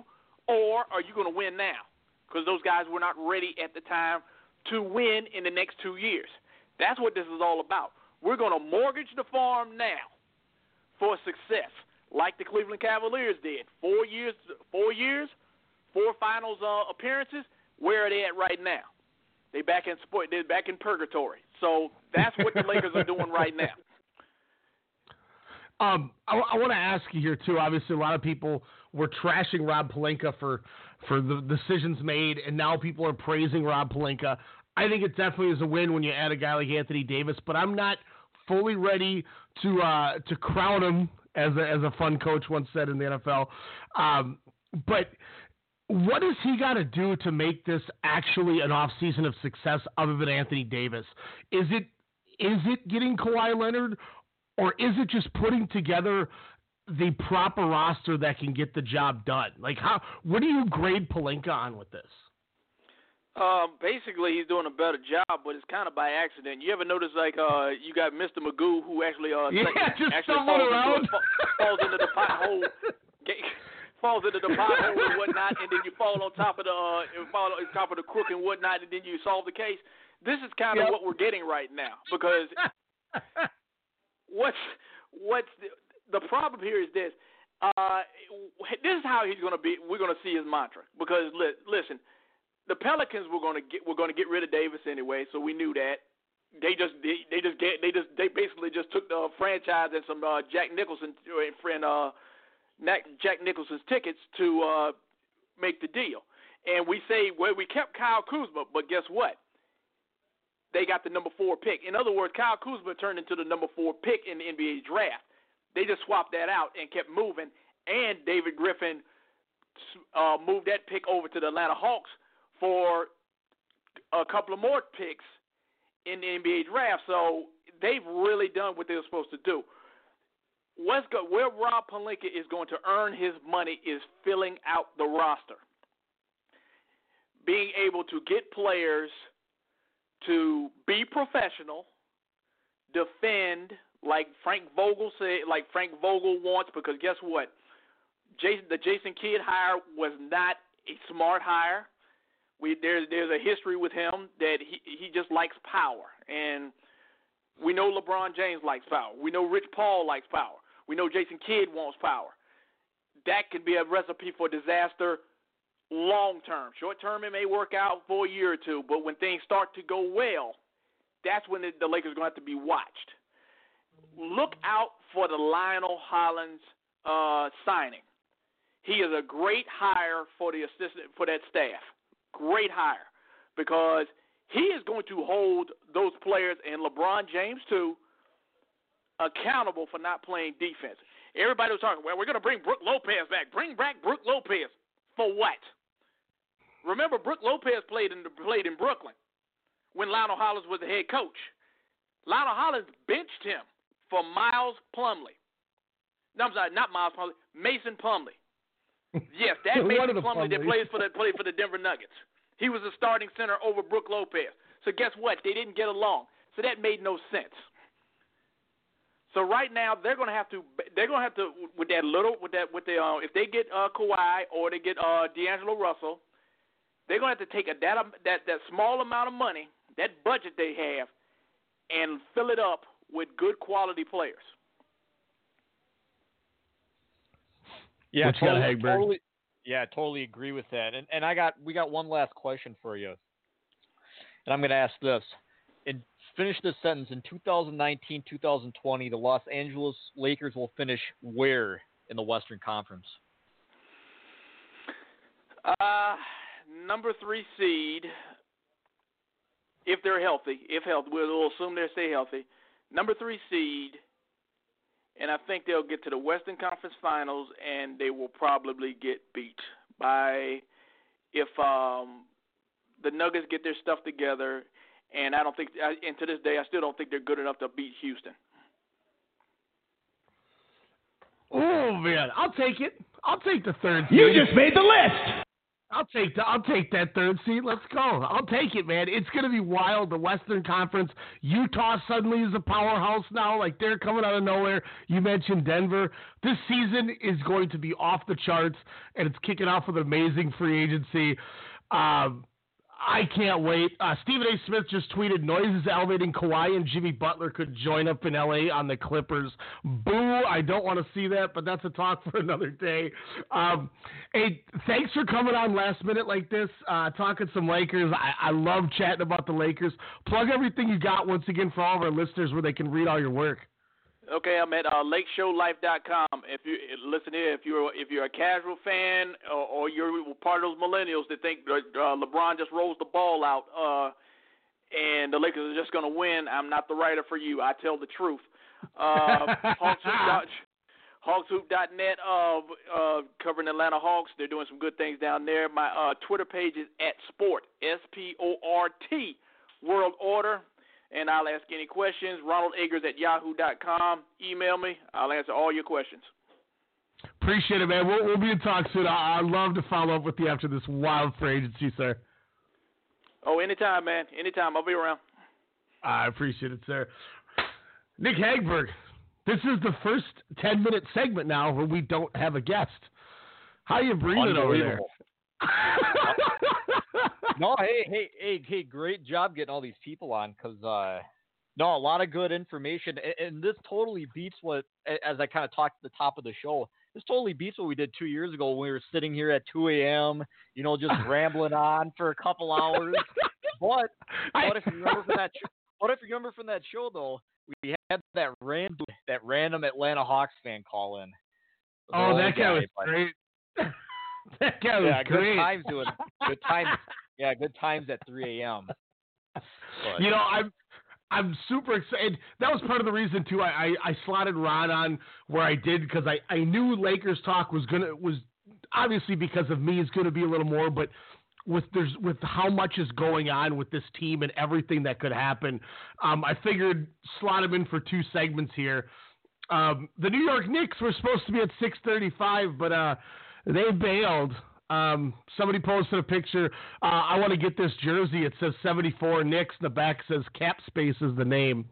So I guess I got to clown them a little bit for bailing on us. And apparently Dolan's using we didn't want to give KD a max deal because of the Achilles as to why he didn't go to the Knicks. So that is the James Dolan excuse. Do you believe it? Oh, I totally believe it. More dysfunction in New York. Isn't that what we kind of expected going into it? I mean, you can't expect anything less, really. And that was kind of the thing. You hear all these rumors about Durant going to the Knicks and Kawhi joining. It's, to be honest with you, I never saw that coming to fruit. I'm not surprised. Knicks just signed Julius Randle, 3 years, $63 million. To head over. Knicks apparently are frantically trying to do a sign and trade for Quinn Cook from the Warriors, and meeting with Reggie Bullock. So Knicks fans, I hope you're happy that was the outcome instead. When everyone thought that they were going to, everybody said that Kyrie and KD. I know Ron said people who really believed it. Well, I've been preaching it for months. I said KD and Kyrie were going to end up in New York together. I just picked the wrong team. Right. To be fair, right. I knew. I will say this. I'm sorry. I will say this though. The Julius Randle signing, really underrated move thing. I think that's really. Because, to be honest with you, I mean, they need help reposition. And I remember watching the draft the other week, and I don't think I've ever seen this before. On the bottom tip, they always show the team's draft needs, and, they always show, like, point guard, center, power forward, whatever whatever the team needs to fill. The New York Knicks, it said everything. Bench, point guard. On ESPN, it just said everything. Gosh. But there's no other. I just had to laugh at that because, and really looking at that team, I can't. It's just sad to see a big market basketball team like that just continue to fail, not only over the years but over the decades. Really, but now it looks like Brooklyn's bringing basketball back to New York. So, kind of just going through a quick cheat sheet. If I missed something, I apologize. Kevin Durant to Brooklyn. Lillard resigns with the Blazers. Vucevic staying with the Magic, 4 years, $100 million. Porzingis, obviously, $5 $158 to Dallas. Kyrie goes to Brooklyn. Brook Lopez stays in Milwaukee. Kemba to Boston. Al-Farouq Amino to the Magic. Middleton stays in Milwaukee. Dwight Powell with the Mavericks. Rubio goes to the Suns. Valanciunas stays with the Grizzlies. Thomas Bryant on 3 years to the Wizards. Jeremy Lamb and Malcolm Brogdon to the Pacers. Dwayne Dedmon to Sacramento. J.J. Redick to the Pelicans. Rudy Gay stays with the Spurs. Clay stays with the Spurs with the Warriors 5/190. Daniel House 3 years over to the Rockets. Ariza goes to Sacramento. He got $12.5 million. Holy crap. Terrence Ross stays with Orlando. Rozier to the Hornets. Derrick Rose to the Pistons. Barnes stays with Sacramento. Bojan Bogdanovic goes to the Jazz. Gerald Green stays with the Rockets. Temple to the Nets. And Rodney Hood stays in Portland. That's happened in an hour and 40 minutes. My phone keeps blowing up. Nerlens Noel staying with the Thunder. Damari Carroll to the Spurs. Tobias Harris stays with the Sixers. Obviously, we mentioned the Julius Randle thing. The Knicks got a meeting with Reggie Bullock. I'm just trying to delete all these off. Pacers did deal a first and 2 seconds for Brogdon and then signed Jeremy Lamb. Bulls got Thad Young 3 years. Obviously, you mentioned the Ben Simmons thing. We got Redick off the book here. Al Horford's still up in the air. We don't know what's going to happen to him. We mentioned Sacramento potentially being a landing spot for Clint Capella if the Butler thing happens. Denver, we mentioned, picks up Paul Millsap's option. Hornets, once again, don't pick up Kaminsky's option. Butler's meeting with the Heat right now. What else we got? Mirotic goes to Barcelona, getting mad loot out there. The Zebo to the Grizzlies, which you wish you could get that contract. Oh, I would love that. He has the greatest job in the world, guy. Seriously, he won't even. Will he even? What's the over under of the amount of minutes he'll actually play this year? I don't even. 12 a game, 15 a game, maybe. I don't even know. I'm going to look this up. I don't even think he got a bunch of coaches' decisions benching him last year. Let me just see this here. Zach Randolph. Got Kawhi Leonard, Jimmy Butler, Danny Green, D'Angelo Russell, Boogie Cousins, Patrick Beverly, Marcus Morris, Al Horford, essentially the names left on the free agency board. One thing I found funny is somebody tweeted, Kawhi Leonard hasn't said anything or hasn't been reached yet because he hasn't answered his pager. Oh, yeah, that's crazy. Oh, yeah, and to the Zach Randolph thing, he didn't even play. Zach Randolph didn't even play last year at all. Jeez. I'm looking at this right now. He didn't even. Could be wrong here. No, he didn't even play in 2018, 2019 at all. Hey, you're telling me this guy? I don't get that. Why? But to be honest with you, though, the way the contracts are nowadays, I mean that's almost like a minimum deal. I mean, do you think that's a hey, we'll bring you back to finish your career here? I think that's all it is. He basically has the human victory cigar roll. That's the only minutes he's going to get in a 30-point blowout. Somebody pointed out, and I kind of mentioned this too, Utah Jazz, man. Donovan Mitchell, Rudy Gobert, Mike Conley, Bojan Bogdanovic, Joe Ingles, and a lot of other pieces. Utah low-key might be this year's Denver and make a run, do you think? Yeah, I like that because, and the thing I like about that is those guys, Bogdanovic and Conley, in my opinion, both fit really well in Utah. And it was kind of the same thing about Ricky Rubio. I think Ricky Rubio is going to take a step back because you'd probably agree with this. Utah just plays a unique style of basketball in comparison to a lot of other teams. The way they play a lot. It's kind of like a European style of basketball, just a lot of ball movement. Really, with that type of team, you don't really need a superstar player. Donovan Mitchell probably the most prolific scorer on that team, but he has inconsistencies, though. If you probably agree with that as well, but I don't know. I just think that team is really looking at the Western Conference now and how much weaker it is. I think Utah could make a run at the finals and could be a dark horse, but still got to get through Denver. Still possibly have to get through the three-headed monster in LA if things work out there. But yeah, I really like Utah. I think that they're have a great outside chance of making a run.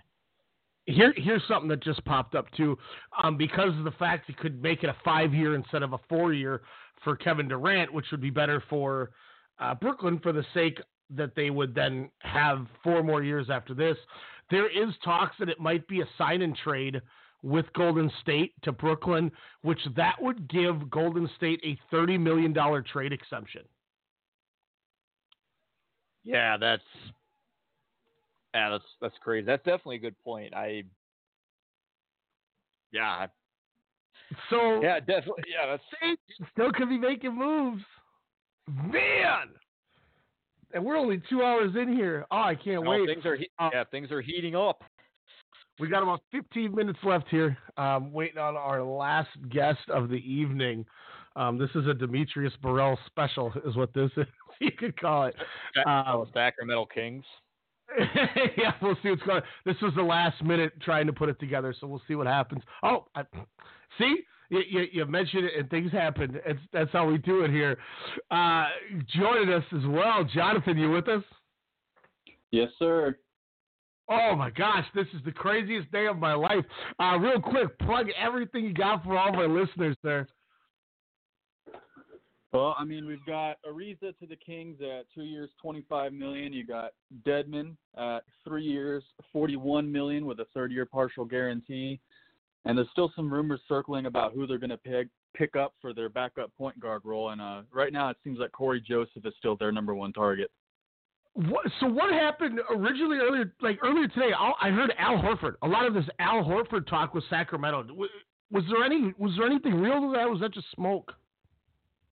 It seems like it was very real, but I guess the offer that the Kings had made wasn't as massive as was reported. Seems like the Kings are maybe shooting for something around $100 million flat, which is a little less than Horford was looking for. And I also heard that the Kings were trying to get Horford at only 3 years instead of 4, and the 4th year was a big sticking point, and it's probably what made the deal fall through in the end. Haber, what you got, sir? What's I got? Yeah, so talking about Dwayne Dedmon, Trevor Ariza, how do you see those two moves fitting in with this team? I think we all know you guys got a really young team, a lot of good young pieces, and then you bring in a veteran like Ariza, you bring in a guy like Dwayne Dedmon. How do you see those two guys fitting in with your squad? Well, first off, with Dedmon, he's just a clear upgrade over what they had before with Willie Cauley-Stein. And he also fits a lot better with what the Kings are trying to do. There's been a lot of complaints from the Kings as an organization and also from the fan base that Cauley-Stein wasn't really giving the effort that he needed to be successful in the league, and that's something that Dedmon really will give. He's also not going to need a big role, and that's going to work perfectly with them having their trio of Fox, Buddy Hield, and Harrison Barnes, who also just re-signed. His rim protecting as well is going to be a huge plus for the Kings, as Willie Cauley-Stein was the worst in the league last year by almost every metric when it came to rim protection. And on the Trevor Ariza front, that's just I guess icing on the cake for the Kings in this offseason. Usually someone like Trevor Ariza would likely be their starting small forward, but getting him as a backup is a big boon. And now they're going to have small forward depth, which is something they really haven't had for much of the last decade. So what do you think is next now? Are they done? I'm not sure how this locks with their cap space now that they had going. I mean, do you want more? What else do you want to see from this team? Or is this kind of we were 2 games away from 500 last year. I like where we're at. Let's just sit tight and go into the season. Well, right now, cap space-wise, I think they're at about $13.5 million left, which still gives them some wiggle room. Granted that they renounced Willie Cauley-Stein's rescind his qualifying offer, which would clear his cap hold. they're probably going to use that to target another backup point guard because Frank Mason and Yogi Ferrell just aren't cutting it, and they really underwhelmed last season, and they're going to need something that's more stable behind De'Aaron Fox rather than just running Bogdan Bogdanovic out of position. So I'd look for them to target, like I said, Corey Joseph or Tomas Satoransky. But aside from that, I think that the Kings are just going to be content to run it back as is. You get that little upgrade at backup point guard, but you've already fortified the power rotation. You've got a better starting center that's not going to block Harry Giles' development. And you've also got more depth at a wing position that you really haven't had before. You bank on De'Aaron Fox improving again over the third year of his career because he only just finished his second year. Then you've got Buddy Hield, who's going to be 27, just heading into his prime, and you've also got Harrison Barnes running it back for a second year with the Kings. And just with that chemistry and that internal development, it might be enough to get them to 44, 45 wins, but it's still hard to tell if that's going to be enough to actually get them into the playoffs. That's another question entirely. Yeah, I think that's a good point too, because really I saw a lot of potential with that team last year. So really, I'm a huge fan of De'Aaron Fox, a lot of the younger players.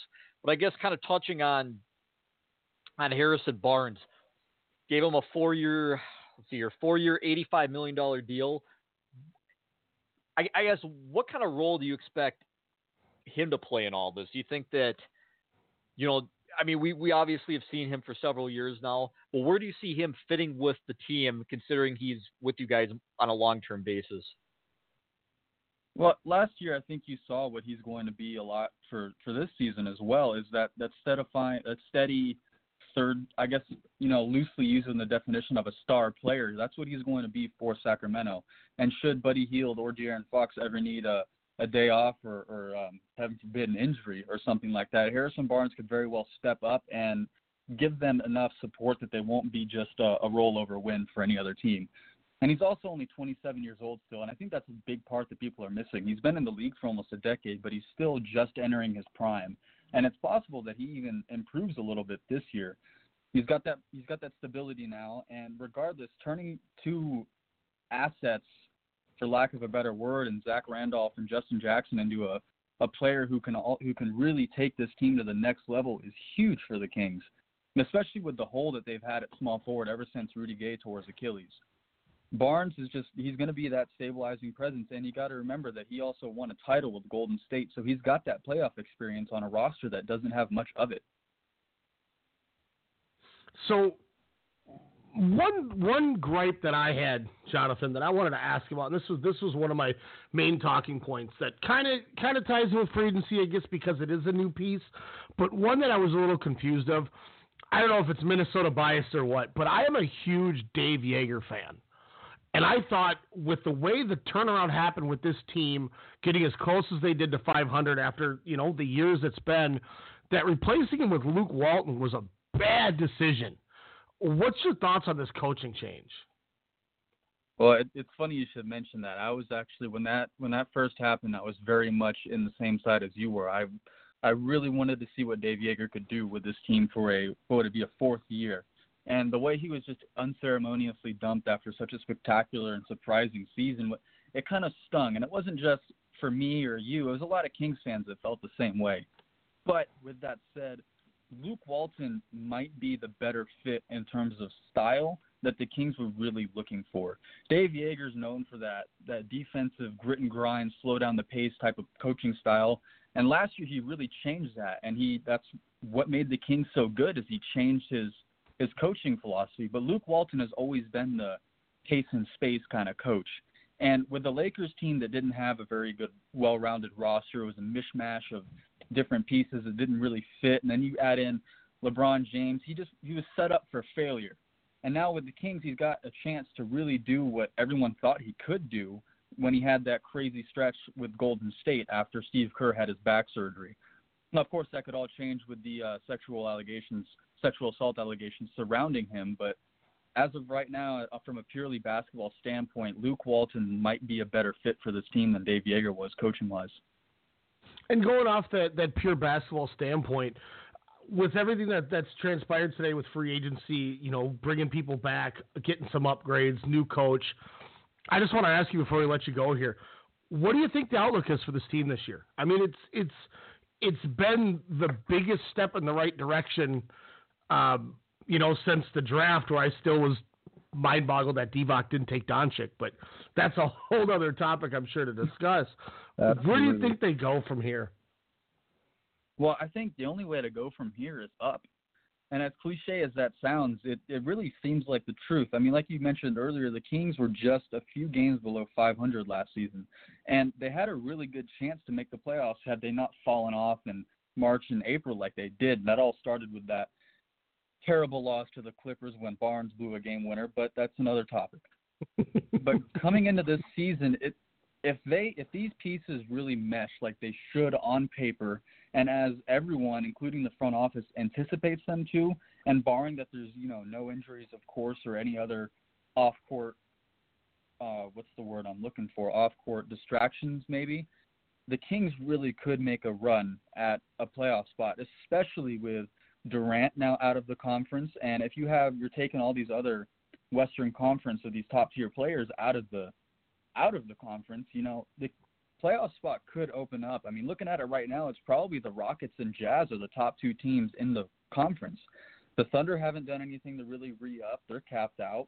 The Spurs also haven't done much, and they barely made the playoffs last season. The Clippers seem content to run it back, and they've got a very talented team as well. But it's not difficult to fathom the Kings taking over one of 2 or 3 spots from maybe the Thunder, Spurs, or even Blazers if they were to regress this year with Nurkic coming off his injury. It's going to be interesting, man. It's going to be a really interesting season. We're 2 hours into it, and the landscape has changed. I cannot wait to just continue forward with this. Jonathan, thanks last minute jumping on with us. It was a pleasure slotting you in for our final slot of the night here. We do got some Sacramento Kings fans that listen and always ask when we're going to get some Sacramento time. So glad we were able to give it to them. Before I let you go, plug everything you got, the Twitter, the website you write for, the whole 9 yards where people can read your stuff. Hey, well, you can read all of our stuff over at A Royal Pain, fan-sided Sacramento Kings arm, Twitter, at A Royal Pain, or from my personal Twitter, at John RXXIII. And thanks for having me on, man. It was a pleasure. Yeah, appreciate it. We'll have to chat again because, like I said, we got a lot of Kings fans. So thanks for reaching out, man. We'll be in touch. Absolutely. You have a great night. Yeah, you too. Coming on here, Jonathan Roberts, final guest of the night. Nick, we got about 3 minutes left in the show here. I want to ask your thoughts on a couple things real quick before we close out. What do you think happens with a guy like DeMarcus Cousins? Guy like DeMarcus Cousins. I actually read a report today that he himself was open to returning to Sacramento, but and I should have asked him about this too when he was on.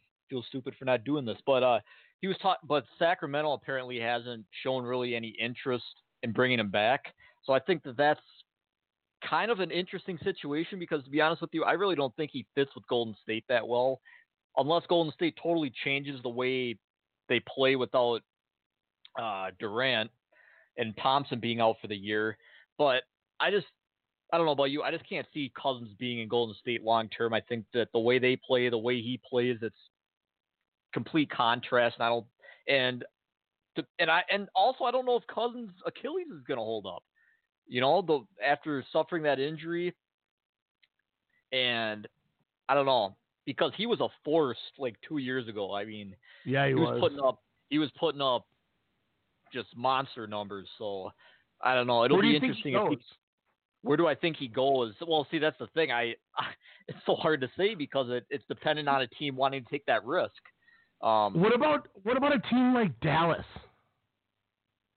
See, I think that makes sense because you got a guy like Porzingis there, you got a guy like Cousins, so you kind of have two versatile big men, and Dallas plays kind of a slow tempo. So I do think that would be a good fit for him. But it just goes back to what I was saying. I mean, he needs to play on a team that doesn't – he has to fit with the team's, style of play for him to be effective. All right, Go ahead. I'm sorry. Oh, yeah, and just kind of wrapping things up, I don't know if he fits with what Golden State's doing. He's got to find himself a better place, and hopefully a team will take a chance on him. All right, I got 4 players. One word answer, where do they play next year? First person, Al Horford. Al Horford. Man. I'd say he'll re-sign in Boston. But D'Angelo Russell.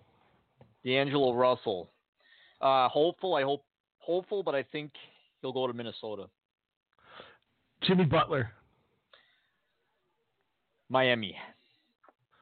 And Kawhi Leonard. Pains me to say this, but the Lakers. Yeah. You like that? Hey, it scares me that there's talks that Kawhi and Jimmy Butler could go to play in the Clippers together. I don't want to see that happen. Hagberg, plug all your stuff here before we go, man. Yeah, I didn't really touch on it, but group of us, we run a sports betting advice website, sportsbettingmasters.com. You can also check us out at sportsbettingm8, the letter M and the number 8 at the end of that. And yeah, we're just going to provide good tips throughout the year. We're pretty much doing just baseball right now, but we're going to be doing a lot of soccer, a lot of football, a lot of basketball coming up. So it should be an exciting time of the year in the fall. Once again, I want to thank everybody who jumped on today. We appreciate everybody coming on with us. This was crazy. Like you said, this was much different than what we did 2 years ago. Even last year was different. Last year was a little more interactive, but this was fun. I'm glad we did this. This was tremendous. Nick, it's always a pleasure, man. And I'm sure I'll talk to you soon. Otherwise, I'll see you at the fantasy draft. Ladies and gentlemen, definitely will. Sportscast Radio, we are out.